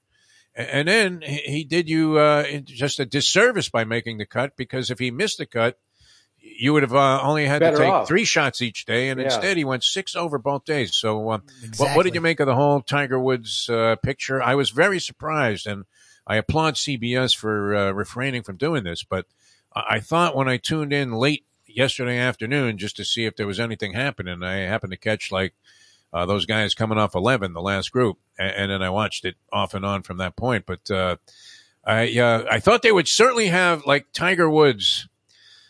shots being replayed. Well, here he was on 13 today. Yeah. I tell you what, the old El Tigre just didn't quite have it today as he shanked this one into the woods. Ignoring Scheffler, Smith. Yeah, but they did refrain. They showed a little restraint there. They didn't have Tiger featured along any of the, finale type holes that took place there from like 10 on anyway, when I was tuned in. I thought they handled it great. When Tiger was on, he was the story because the tournament really set itself up not to have 10 or 12 guys, challenging for the lead. So why not cover? It was perfect with the tee times because you got to watch Tiger. If you were watching on the Masters app, you could watch Tiger the whole way through if you wanted to. And they had him part of one of 3 or 4 feature groups. I think Billy Horschel and maybe who was he playing with? Hovland or somebody. It was good. It was nice to see those guys. And then once Tiger ceremoniously finished and gets off and he's done, you kind of went back to the tournament. And I thought CBS did a great job. What I thought about Tiger, it was phenomenal how he could, be able to make the cut, number one, after not playing competitive golf in almost close to 2 years. And not only make the cut, but hit shots, that other guys that have been playing, nonstop over that period of time struggled with. And, everybody was going to have their hiccups on the greens at Augusta because that's what normally happens unless you're one of the top 3 or 4 guys that week. But I thought Tiger was sensational, the way he hit the ball, the way he was able to endure the walking part of, the challenge, which was going to be probably tougher than golf physically on him. I thought he sets himself up to play probably 3 or 4 times this year. And then you never know what happens, in the future if he gets a little bit healthier and he feels a little bit better. And I think that calendar will stretch out for him. No, it was pretty remarkable first couple of days. The CBS executives are very happy. Did you buy into our theory that, and we floated this out there earlier this morning, John, while you were involved in other endeavors, but that CBS had requested after Saturday that they make the hole bigger when Tiger was putting. That he was allowed to have a circumference there of, say like 6 feet all the way around. And all of a sudden, it would look like Joel Embiid was putting it done.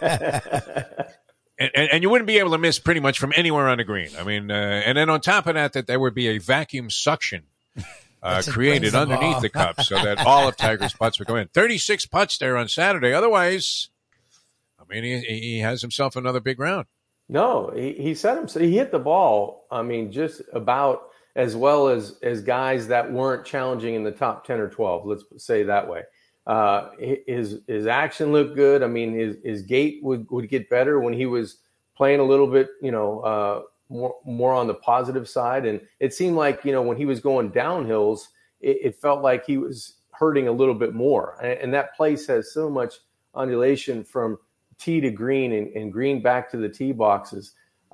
It's a tough walk. Even, the patrons walking around, you see those guys struggling to get up 18 as they're walking up the crest of it, or down 9 or down 10. Imagine if you had such a horrific car accident and you had so much surgery on that leg, and you're at one point not sure if you're going to be able to save that leg. And now 17 or 18 months later, he's playing in the tournament, makes the cut, and is able to, accomplish his goal playing all 4 rounds. Maybe the score didn't indicate where he wanted to be mentally, but physically he was able to endure that. And I think that was probably the biggest challenge of the entire week leading up to the Masters for Tiger. Make the cut, get through 4 rounds, see how you feel, evaluate. And it sounded like afterwards when he was talking to the European press, I don't know if it was BBC or Sky News or something, he committed to, playing in the Open Championship at the Old Course, his favorite course. So, that ratings will jump through the roof as well. Yeah. Oh, no doubt, man. I mean, as we said, Tiger passes gas, and whatever restaurant he ate at gets credit for it, and everybody flocks there. It's incredible, the influence that this guy has. It was, good to see. And, the Open coming up, I mean, he always was very prominent there because, what's great about the British Open, I'm still, a little reluctant to just concede that it is the Open. And it kind of, I don't know, does that diminish the level of quality of the U.S. Open? That this is like, the Open, and you're supposed to know it's that crazy thing in Great Britain where, nothing but rain and fog and cold.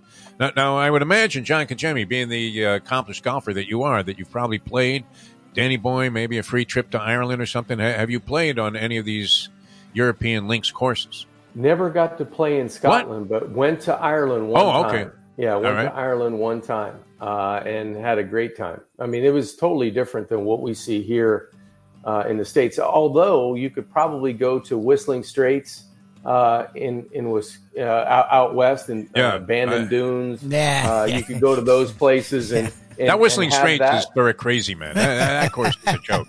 How they ever had a major tournament there? They love that. Beyond comprehension.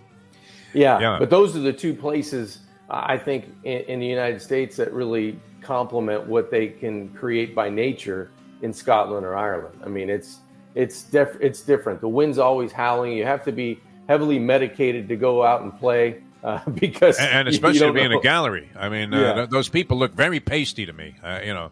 Is everybody over in Europe like that pasty looking even in the summertime when this thing is being played? Because I don't know. Looks like they haven't seen the sun in their lifetime. I haven't been there long enough. Well, the sun didn't shine all that much when we were there. We had one or two, quote unquote, nice days, which were, it wasn't raining, like sideways in your face and the wind wasn't blowing 40 miles an hour. You do occasionally get a beautiful day, but if you're there for 6 or 7 days, you're going to get a day where you wouldn't, walk your neighbor's dog that you hate outside, to do anything.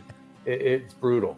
It's one of those days where, the news department sends a sports guy out into the middle of the storm. Yes. To go ahead and tell everybody that it's not safe on the beach, and a jellyfish are flying by his head. You were more likely to see Tiger Woods at Boomers in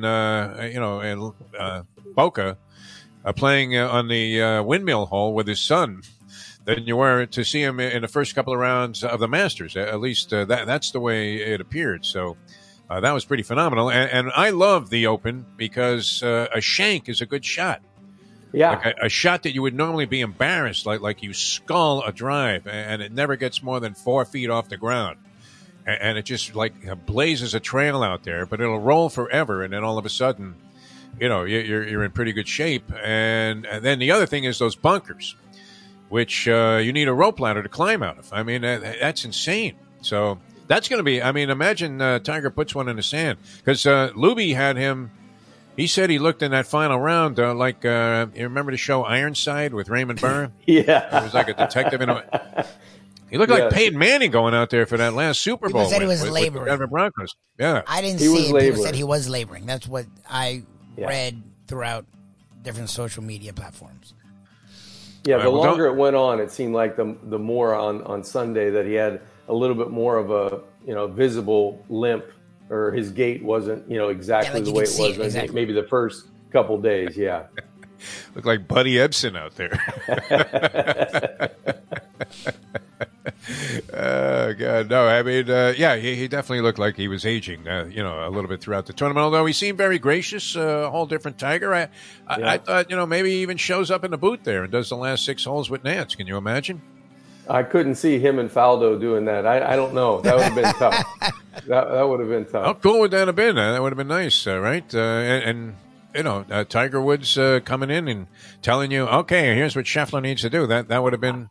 Oh, that'd be I thought that one of the cool things, too, guys, was when they interviewed John Rahm, who Tiger played with on Sunday. Yeah. He said, for me... Who I never want to see again either, by the way, because I took him over Scheffler, Yeah. Anyway, I was thinking that, Defo, all weekend. You were talking about that on last Wednesday. So stupid. Yeah. Anyway, John Rahm, what he was talking about was he felt like a fan who actually got to play in the tournament because nobody gave... no one cared where John Rahm hit it. All eyes were on Tiger for 18 holes.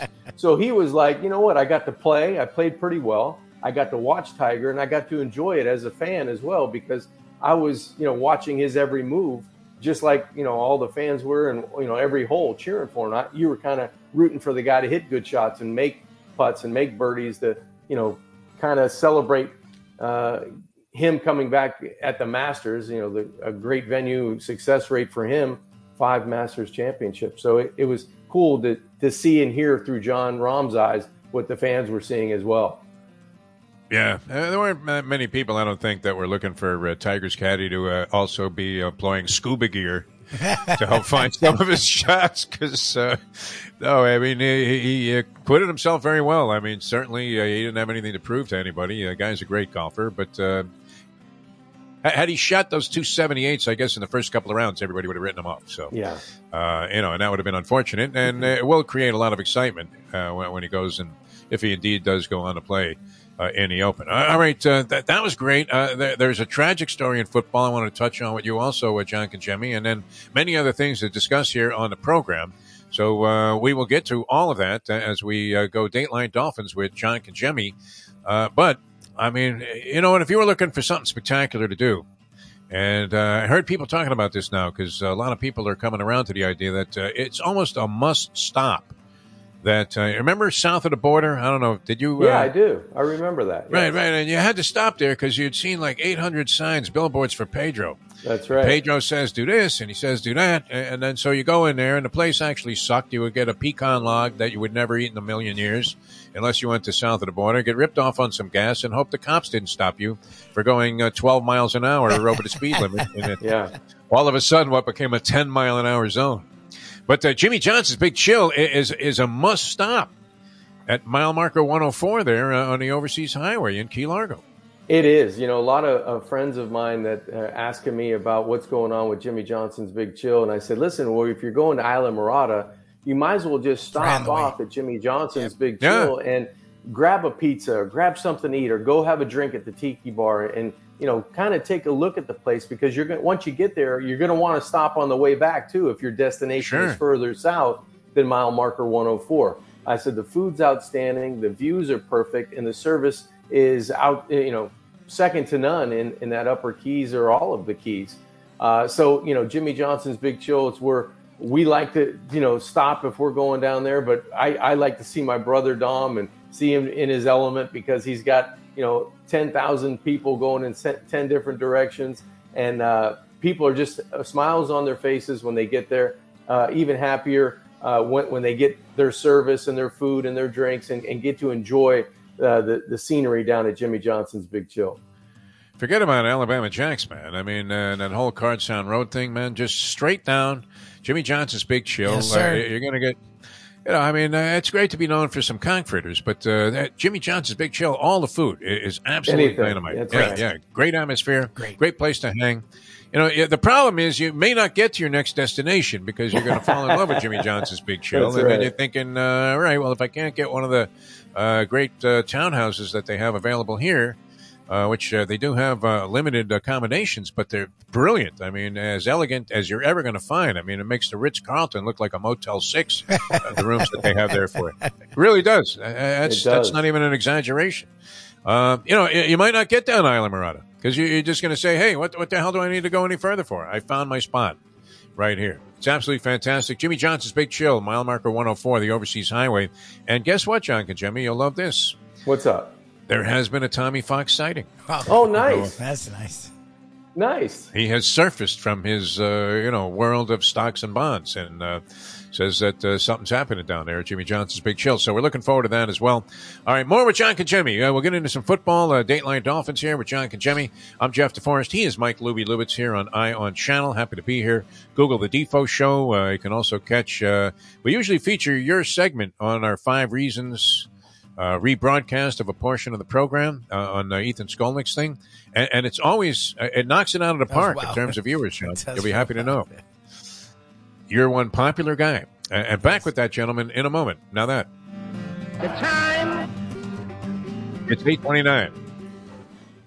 Hey, folks, Tony Segreto here. Let me ask you a question. What do you look for when you go out to eat? Good food, obviously, friendly atmosphere, not too loud, but good energy, reasonable prices, and a place where you feel comfortable. You're talking about the Texas Roadhouse. Good for a family, good for a date, or just a night out for yourself, and prices that will make you extremely happy. Their ribs unmatched. Steaks hand-cut every day. Everything, and I mean everything, is made on site, including their incredible bread.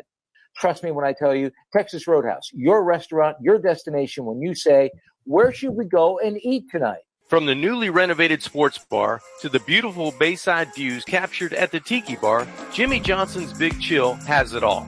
Located at mile marker 104, the Big Chill also offers waterfront dining while experiencing breathtaking sunset views of the Florida Keys. It's simply the hottest spot in the Keys to cool off. That's Jimmy Johnson's Big Chill at mile marker 104 in Key Largo. For more information, call today at 305-453-9066. Any time of year, things can happen to your home or business, and the insurance company can be your friend, but they also can be your enemy. Horizon Public Adjusters, Justina Testa, are here for you to help this process go so much easier. 7 to 10 times more money recovered with a public adjuster than if you went on your own. If there's no recovery, there's no fee. Before you call your insurance company, call Horizon Public Adjusters and Justina Testa at 954-809-8752. State Line Dolphins with John Congemi, and that's brought to you by Jimmy Johnson's Big Chill in the Keys, and we're looking very much forward to doing some broadcasts there. I think we're going to head down there like once a month during the football season. I have to ask you this, and feel free to, not necessarily spill the beans from a personal standpoint to your good friend Dan Marino. Does he experience, or did he ever experience nightmares about handing the ball off to Kareem Abdul-Jabbar that one year when Jimmy insisted on running the ball on every play? And it was always, the announcer, I think it was Ron St. John, was a stadium announcer back then, and you could hear him say, hand off to Kareem Abdul-Jabbar, gain of 1, 2nd and 9. Hand off to Kareem Abdul-Jabbar, gain of 1, 3rd and 8. Did he ever talk about that? No, he's never really talked about that, Defo, but you're right. I think they did have that on loop at whatever the stadium was called at the time. It was 1 yard every time. And it was a generous 1 yard they were giving him statistically. Enjoy your trip to work with lots of laughs thanks to Defo and Lubie. Now on the Defo Show. Probably get slapped for this, but Stevie Wonder saw more daylight than Kareem Abdul-Jabbar did when he was trying to run for that 1 yard. It was great, too, because he would get tackled at the line of scrimmage, and then, just by the nature of falling forward, he would get credit for the 1 yard. Welcome back to the show, Defo Show here on Ion Channel, and we got Mike Lubie Lubitz there in box number 1, and then the handsome one, the easy one to pick out, is John Congemi, who joins us for Dateline Dolphins. All right, so I saw a post on, I think when I woke up on Saturday, I see a thing on Facebook. Somebody had put up, big Steeler fan that we know, the lovely Kat. And she's paying tribute to Dwayne Haskins. And I'm thinking, Dwayne Haskins, what happened to Dwayne Haskins? So, we find out that he passed away, that he was hit by a dump truck on 595. Early in the morning, and then I get a text from a friend of mine, Southern Brian, and he says that he was driving to the airport, or either was leaving or coming, and I'm not sure because it sounded like this happened west of 95. So if he was headed for the airport, and this is a Pittsburgh story now also, John Congemi, but the accident, you can't imagine. What was this guy doing walking on the highway? Somebody speculated that he had a plane out of here to go to Pittsburgh. He was training down here with some guys from the Steelers, and for whatever reason was going to fly back. It seems odd that you would be on foot on 595 at any time.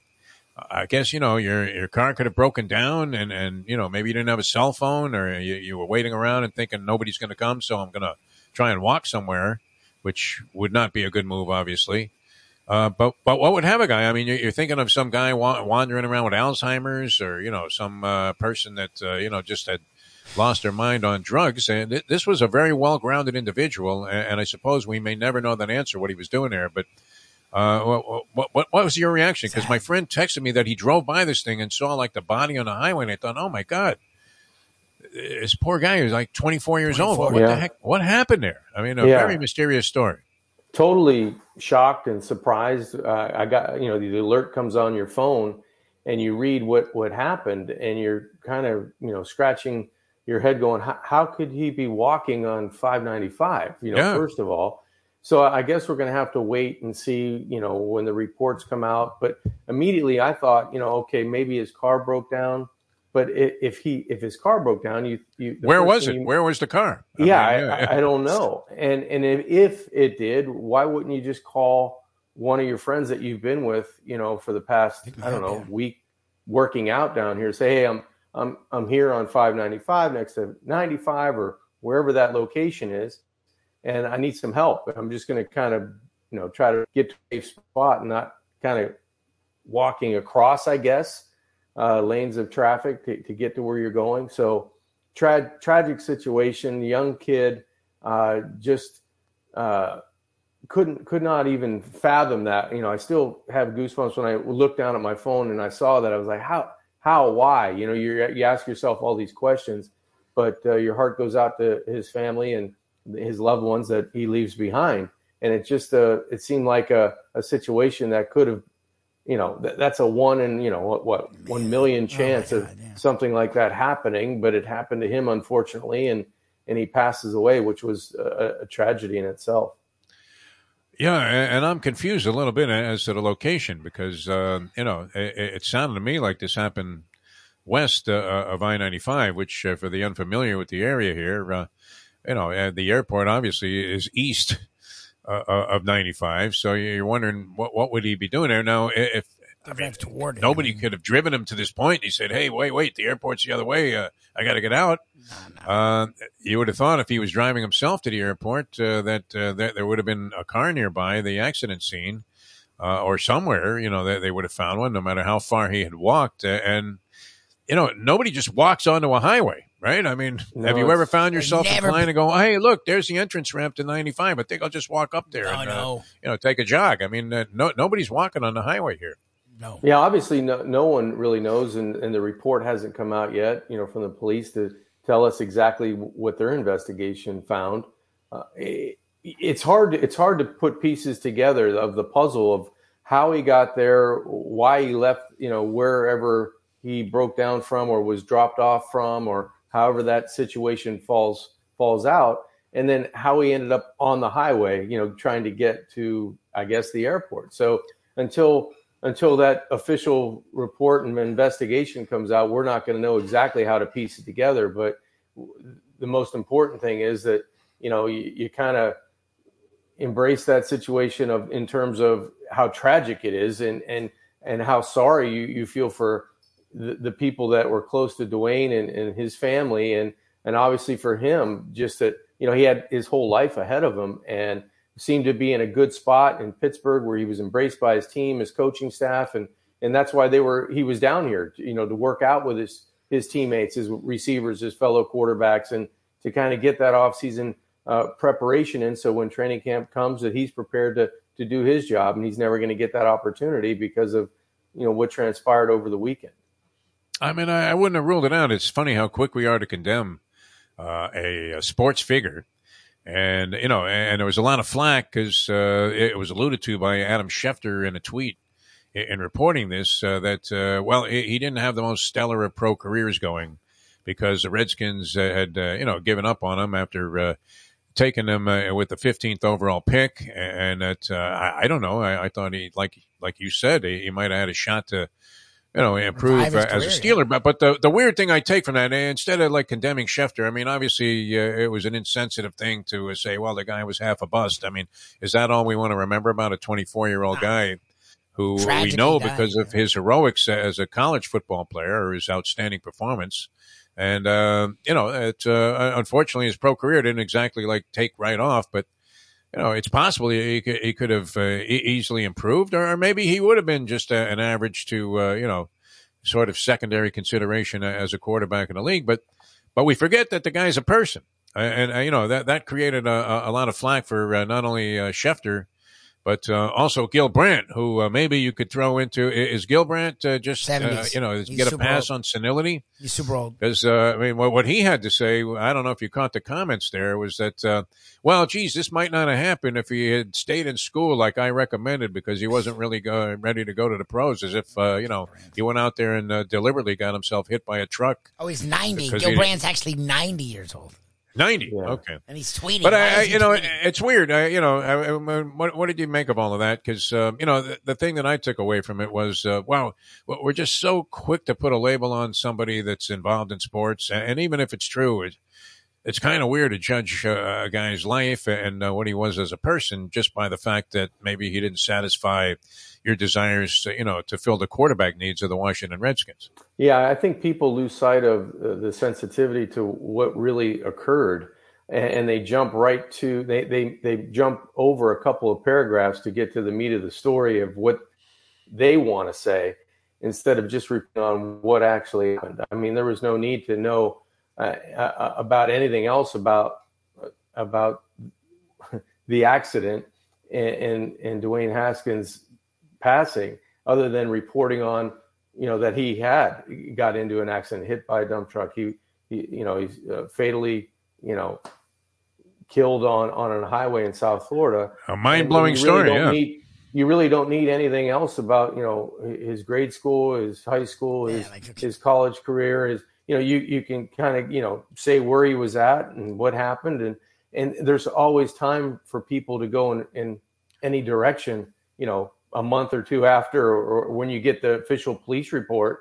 But now you're just reporting on what actually happened. And I think our society kind of takes us there because they need to break the story. They need to be first with this. They need to make a name for themselves to justify what they're doing, in terms of nobody really cares at the end of the day. You're just trying to figure out why it happened, how it happened. And that's what the story is, I think.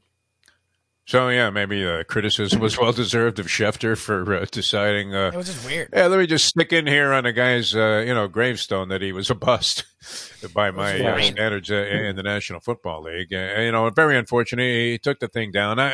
I believe Schefter to be a sensitive human being because of the story I saw. We were talking about it earlier on HBO Real Sports, where he and the reporter, John Frankel, who's on Real Sports and was a Palm Beach guy here for a while as a sportscaster. Right. Both share, the odd distinction of having married women that lost their husbands in the 9/11 attack. And I saw Schefter there in a different light. I mean, and the guy, he works his ass off there for ESPN to try and keep up with all these other sharks. Have you ever thought about going into the insider business? Never. John Kajemi. Because you are you're our Dolphin insider. I mean, you know what's going on there. You work around them. Never.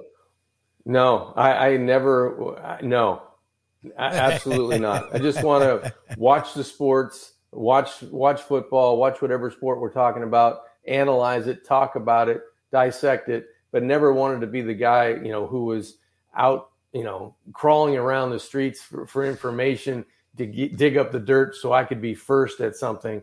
Because the guys that normally are first, some guys like myself or others, they might already know the story, but they're suppressing it because they don't either want to make somebody look bad or make somebody come out in a different light. Let other people do it, because I sometimes don't look as highly on people when you take information and you turn it to something that you want to craft it to the way you feel like it should be presented. But in reality, the story is close to that, but you've added a few paragraphs just to make it a little bit more eye enticing to the viewer. All right. Maybe besides like members of his immediate family, wife and kids, nobody has a more direct pipeline. And that being said, to Dan Marino than you, John Kajemi, which is another reason that we figure that you probably have this stuff long before anybody else. So I'm flipping channels last night. Not all of it in terms of people or circle of friends, but that's that trust you have with people. I mean, you're at a golf tournament and you're with 10 Hall of Famers and everybody's having a good time. I'm not going to be in the corner, wow, so-and-so did this and so-and-so did that. That's not my business. But other people want to know, and they try to befriend you to get that information. And that's where you get into that gray area where you don't want to be. Or at least I don't want to be.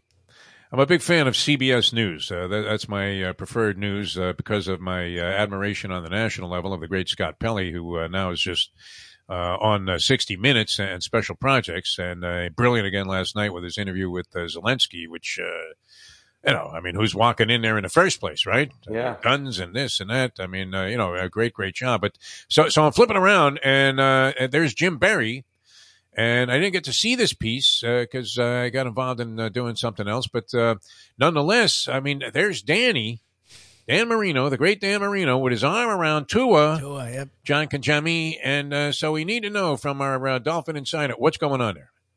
I don't know. I think Tua had an event. Tua had like a major event for Boys and Girls Club. Yeah. What is he telling Tua? What is he saying? What's going on? I don't know. I mean, is this going to be the year? I think I just want to have that feeling. I really do. I hope Danny's cutting off his right arm and he's sewing it to Tua's left side, and he can, get the ball downfield. How's that? So I don't know. Could Danny still throw for 60,000 yards? I mean, a season if he was around today, it would be unbelievable, wouldn't it? Well, I think Dan and a couple others could do it with the rules today. It was tough in the 80s and the 90s with the different rule changes and guys, knocking out wide receivers across the middle and knocking quarterbacks down, with 3 steps after he's thrown the football with no call. I think there's a lot of changes that are helping, athletes and helping, different positions on the field excel in a different way. That's making these numbers a little bit elevated than what they would have been back then. Oh, defensive backs with Clayton and Duper. I mean, they were practically, making moves that you would see only on Dancing with the Stars. I mean, just holding on to the guy the entire time. And I think Danny believes this in his heart of hearts that he would throw for 6,000 yards a season if he was in the league today with the. I'm sure he does. I'm sure a couple of guys, feel that way. But the game has changed in a good way, protecting the quarterbacks, protecting the wideouts. I think it's harder on the defense in terms of covering these guys that have, elite track speed, where you used to be able to get your hands on them at the line of scrimmage and ride them for 5 or 8 yards. And, somebody's clotheslining somebody across the middle, they get a 15-yard penalty, no big deal, but that guy's out of the game. And now you have one less headache to worry about. Or, you're trying to knock a quarterback out, so you not only hit him late, but you land on him with 340 pounds and you're separating his shoulder and he's out for, 6 or 7 weeks. Those types of injuries really don't happen. You can't get at their legs. You can't touch the helmet as the Brady rules. All the Brady rules. So a lot of things have changed to help the game, but it's made it different and it's made it a lot easier on offense. Would Dan Marino have benefited if they were making I guess they couldn't do it because they would have considered it like another Shula bias when it came to making rules in the National Football League. But he would have benefited greatly from the Brady rules, would he not? Dan Marino, where if you fumbled the ball, they ruled it no fumble. If they had a ball picked off, there was some reason that they had to automatically blow the play dead. And come up with a new rule to protect the man. It would have been great. All right, let's get out a new instrument here, a measuring stick, a barometer here on the show, the beliefometer, if you will. All right, so and we have to go around the horn on this thing because I want to believe, and I don't know that I'm convinced yet, and I don't really want to be reluctant to embrace this idea, but I believe that Tua is going to show marked improvement this year. As a very efficient operator, and not necessarily like a game manager, but a very efficiently operating catalyst in this Mike McDaniel offense. But with the elements that he has in place, I think he's going to succeed. So I'm going to say I'm hitting the beliefometer at about an 8. I'm going to go high on that, an 8. So now, Lubie, you tend to be very, cynical, pessimistic. Yeah, you love Tua, though, so we have to qualify that. I mean, you're a biased juror here. Where do you stand on a scale of 0 to 10? Are you pinning it into the red on the beliefometer when it comes to Tua coming up this year? Well, you freaked me out because I was gonna say 7, but I was probably already at a 7. And all I've done is defend the crap out of him this entire offseason when people say stupid stuff, not looking at the actual stats or reality, just looking at 3 highlights from Patrick Mahomes.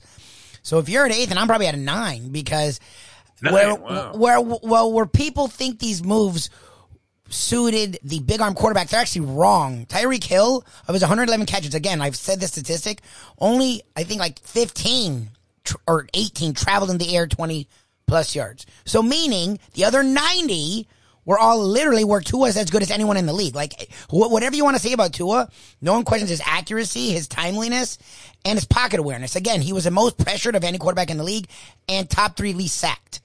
So just think if he has time and how his actual weapons, which he didn't, his receivers were top 3 in drops and games missed and all these things that he won't have this year because Hill plays as long as he's not a dumbass off the field, which you do have to consider with him. He plays. He's on the field. Waddle plays. He's on the field.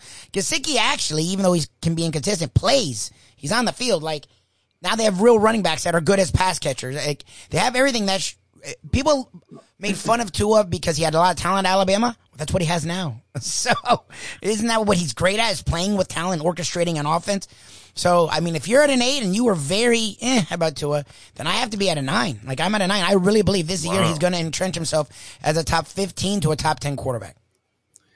Well, all right. What do you think? Those are high numbers. Very high. Yeah. Well, I agree with you guys. If we're looking at the improvement of the quarterback play, which only had to get, a little bit better, I think it was more consistency than anything. We talked about this a couple of weeks ago. When the Dolphins went through that bad stretch last season, it was because Tua kind of fell off. You can't run the football. You get a little pressure. You throw it a little inconsistent, and it turns not only into an incompletion, but it's an interception going the other way. Those things seem to deflate offenses, the football teams, and it carries over into other things. And that's why you lose 5, 6, 7 games in a row when you continue to make those mistakes. Now you bring in a head coach and you bring in free agents that are going to improve the positions of weakness. It can only elevate what Tua is going to do on offense, at least on paper. When you look at this team on paper, you say, is it better? Is it as good as it's been under Brian Flores over the past 3 seasons? Absolutely. You've got better on the offensive line. You've got better at wide receiver. You got better at quarterback. You've retained and re-signed a tight end, a defensive pass rusher. You get a couple of guys that are in the secondary that are as good in tandem as anybody in the league. You have young safeties. You've got athletic linebackers. You've got linebackers that are run stuffers. So when you look at the team around Tua, which is what we're saying, can he elevate his play? Absolutely. I think it sets up as good for a quarterback in any of those powerhouse teams in the AFC. With all the quarterbacks moving from the NFC to the AFC, you needed to stockpile, your weaknesses and improve those weaknesses. They were glaring, and they did that. So my meter's up close to 8, 9. I mean, it can even go pin it to the wall because giving it a chance. My heart be still. He's got a chance now. He's got a chance, as Lubie said, to kind of morph into what he did at Alabama. It's get the ball out quick, be accurate, don't turn it over, and let your playmakers do the work for you. So he's good at that, and he's very good at that. And he's shown that as not only as a collegiate, but as a pro. His accuracy is high. His percentage is good. The lack of turning the football over within the pocket and being able to escape, not getting the ball stripped, those things are good. And if he continues at a high level with this new offense that's going to be suited to run the football as well as get to accentuate the things he does well, I see no weakness on paper. It's got to transfer itself to the field, and we'll see that in OTAs. We'll see that at training camp. See it in preseason, but most importantly, you hope it carries over into a very difficult schedule for the Dolphins in the AFC, because every time I look and I'm trying to put teams in the playoffs, I get over 8 easy. I get to 9, 10, 11, and then you're trying to figure out who to take out. Yeah. All right, Lubie, number one, save this or have Amy store this somewhere in the archives. And then when we all look like bozos midway through the season, we can bring this up and remind people that we're accountable we're for what talking we're saying. About the chance of where he was in this team compared to what they've stockpiled now. You have to say his chances, they were 5 of 10 over the last 2 years. They've got to be at least 7 in a hook to 9 in a hook, somewhere in there. It had to improve for him to excel at quarterback. We could go out there and be 5s. Tua's got to, raise you his could. level. I mean, it could probably be like to go 6, to, 8, 9, and potentially higher.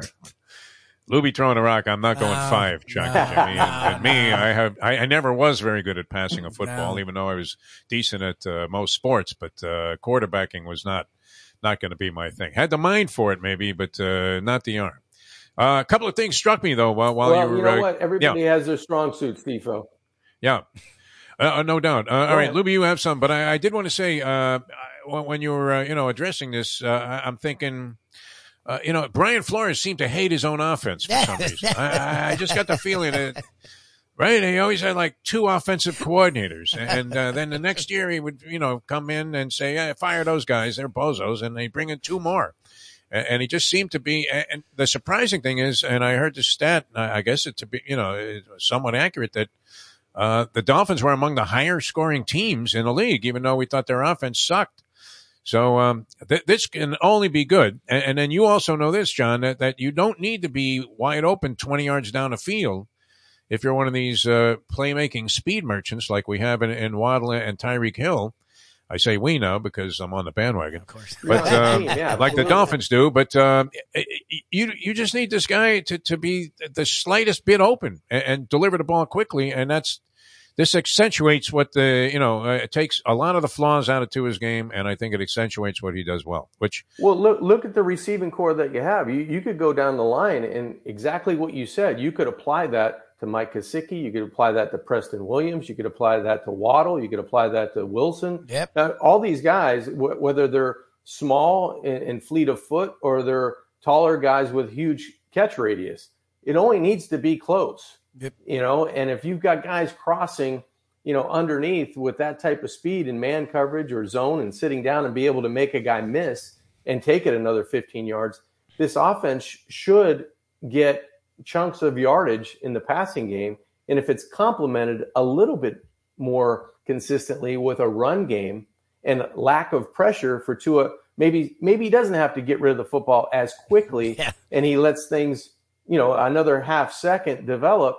He's got a chance to be even that much more on target, ball location, all the little things, setting your feet and being able to throw in rhythm, which is very important to Tua, I believe. I think he gets in trouble when he's out of rhythm in terms of his feet don't match his eyes and his body in the pocket. And that's when he doesn't have the full velocity on the football to be able to get it where he believes his mind can get the football. So a lot of those things are kind of, piggyback on each other. And I think the Dolphins have improved around him so much that it's going to be better for him in all those areas. Off of this, and that's the thing with this conversation, is I actually, being such a believe high guy, I don't consider this situation. I'm going to ask you, but Defo joked, let's say it all goes awry, because you never know. And the one question with Tua that I even play into is his health. He's had health issues, literally, even at Alabama. He had stuff before the hip and after the hip, and his entire time here with the hip and even the ankle. And there's always something. He's a smaller guy. He is. Okay, let's say it goes awry. Not only the rumors, but there's actually, I've seen people say, next year it's going to be Peyton and Brady.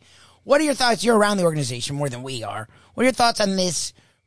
To me, it's ridiculous, but this idea that the Miami Dolphins, the hope is to get Tom Brady at quarterback, and this is just sort of a feeling it out year, but in the end, that's where they're going to be going. I think it could be reality. I mean, he's going to be a free agent next year. Why wouldn't he? He's building a house in Indian Creek and his wife wants to be on this side to raise the kids around a more, cultural Latin type of environment. And why not? If he can still play and they're going to pay him to play for maybe 1 or 2 years, that window with Tyreek Hill and the guys that you signed, it's not very long. I mean, the contract goes for a long time, but until you got to pay him $43 million for one season or whatever that number is in the third year of his contract, the window's kind of short. So you're going to have to win and win now. So if it doesn't happen this season with Tua at quarterback for whatever, injury, lack of productivity, defense not as good as we think, tough division, can't beat Buffalo, and all those scenarios, you're going to have to make a change. And you've got Teddy Bridgewater this year for an insurance policy in case things go off the rails with consistency or injury. You have a guy that can step in and probably do a very good job. But I think that's not out of the realm of possibility of having Brady come in for 1 or 2 seasons. If he gets through this next season healthy and he's a free agent, why not play in your backyard where you're going to, put stakes in as your home residence? Should be playing by then in the backyard at Indian Creek there, right on the water with the kids. I mean, you would on. think so. Throwing a ball to Giselle. I mean, here he is at 52. Can you believe this guy? What a physical specimen. Hey, he doesn't play like he's 44 or 45 or whatever he is. He doesn't. I guess he's going to be 45 this year. He'll be 45, and it's annoying. Yeah. Well, I mean, 45. Today's 45 is what? Yesterday's 35. So 28. It is with you, John Kajemi. I don't know. I mean, if you ever divulge your age here on the program, nobody will believe it. That's for sure. All right. Always a pleasure, my friend. It was great having you on. I mean, we didn't fare well, but turn the page. Now that you're a degenerate, or you have to keep doing it. Degenerate inclinations. Definitely in the gutter, Defo. Think about this. One bad decision, or I would have finished 1, 2, 3 in the tournament. And then I just would have needed like an average showing by the other 4 guys. And we're in the money for about 5 dimes, which would have been great. Wow. Of course, that was my personal ticket, which neither of you guys would have shared the wealth in. Exactly. That's right.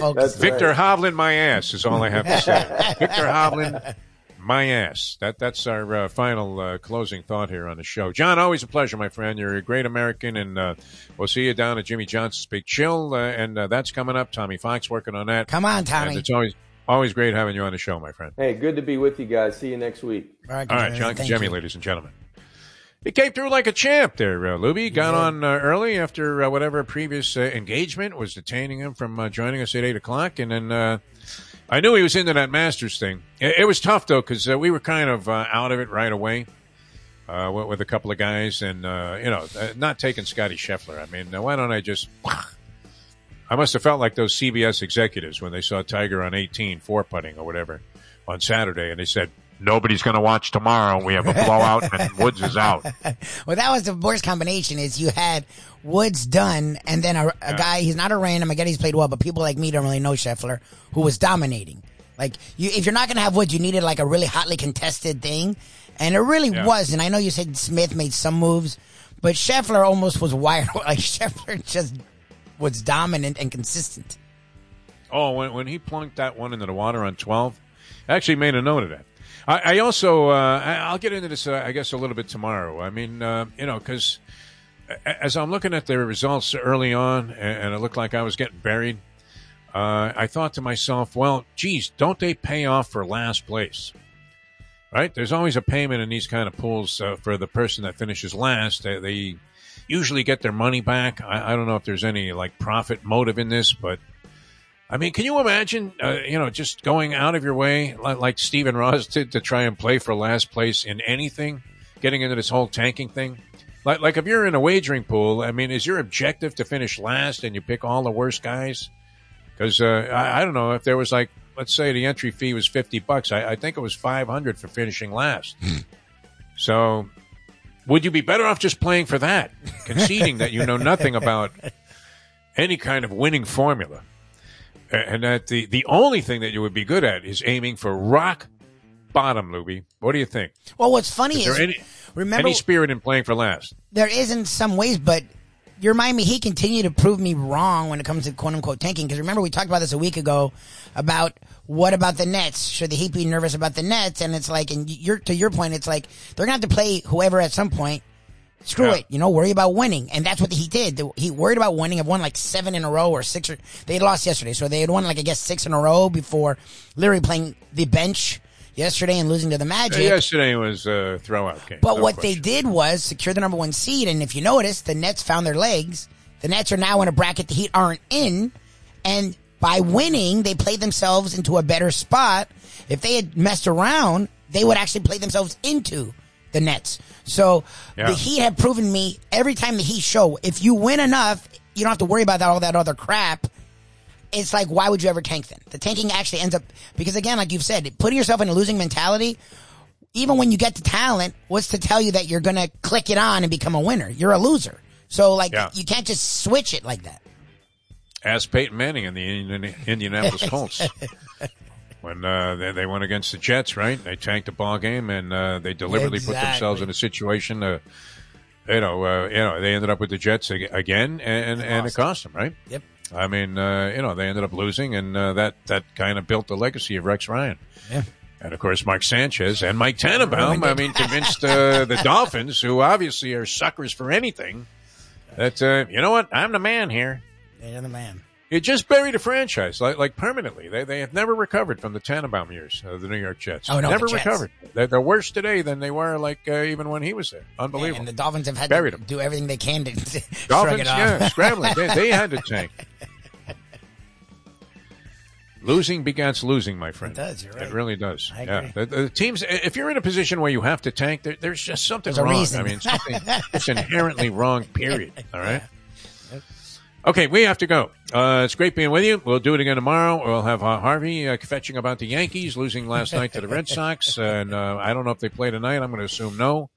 But a good start to the Major League Baseball season. So we'll get into that tomorrow with Harvey. Brett Tesser, the agent of the Stars, with us on the program. Later on, catch us on Believe Network. Grant Long going to be our guest, analyzing the upcoming basketball playoffs and the things that happened during the regular season. He's always brilliant. Grant, of course, longtime member of the Miami Heat, original member, and 15 years in the NBA and now with the Pistons broadcast team. So we'll get the insight there of Grant Long a bit later on in the day on the Believe Network. That's BLEAV.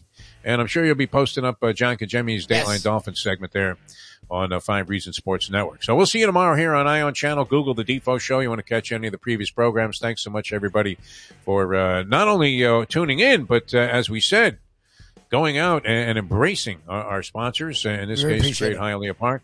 Thanks so much for being with us, and we'll see you next time as we leave it now that. The time. It's 9:06. Let's go to eat a damn snack. Look what they done to my soul.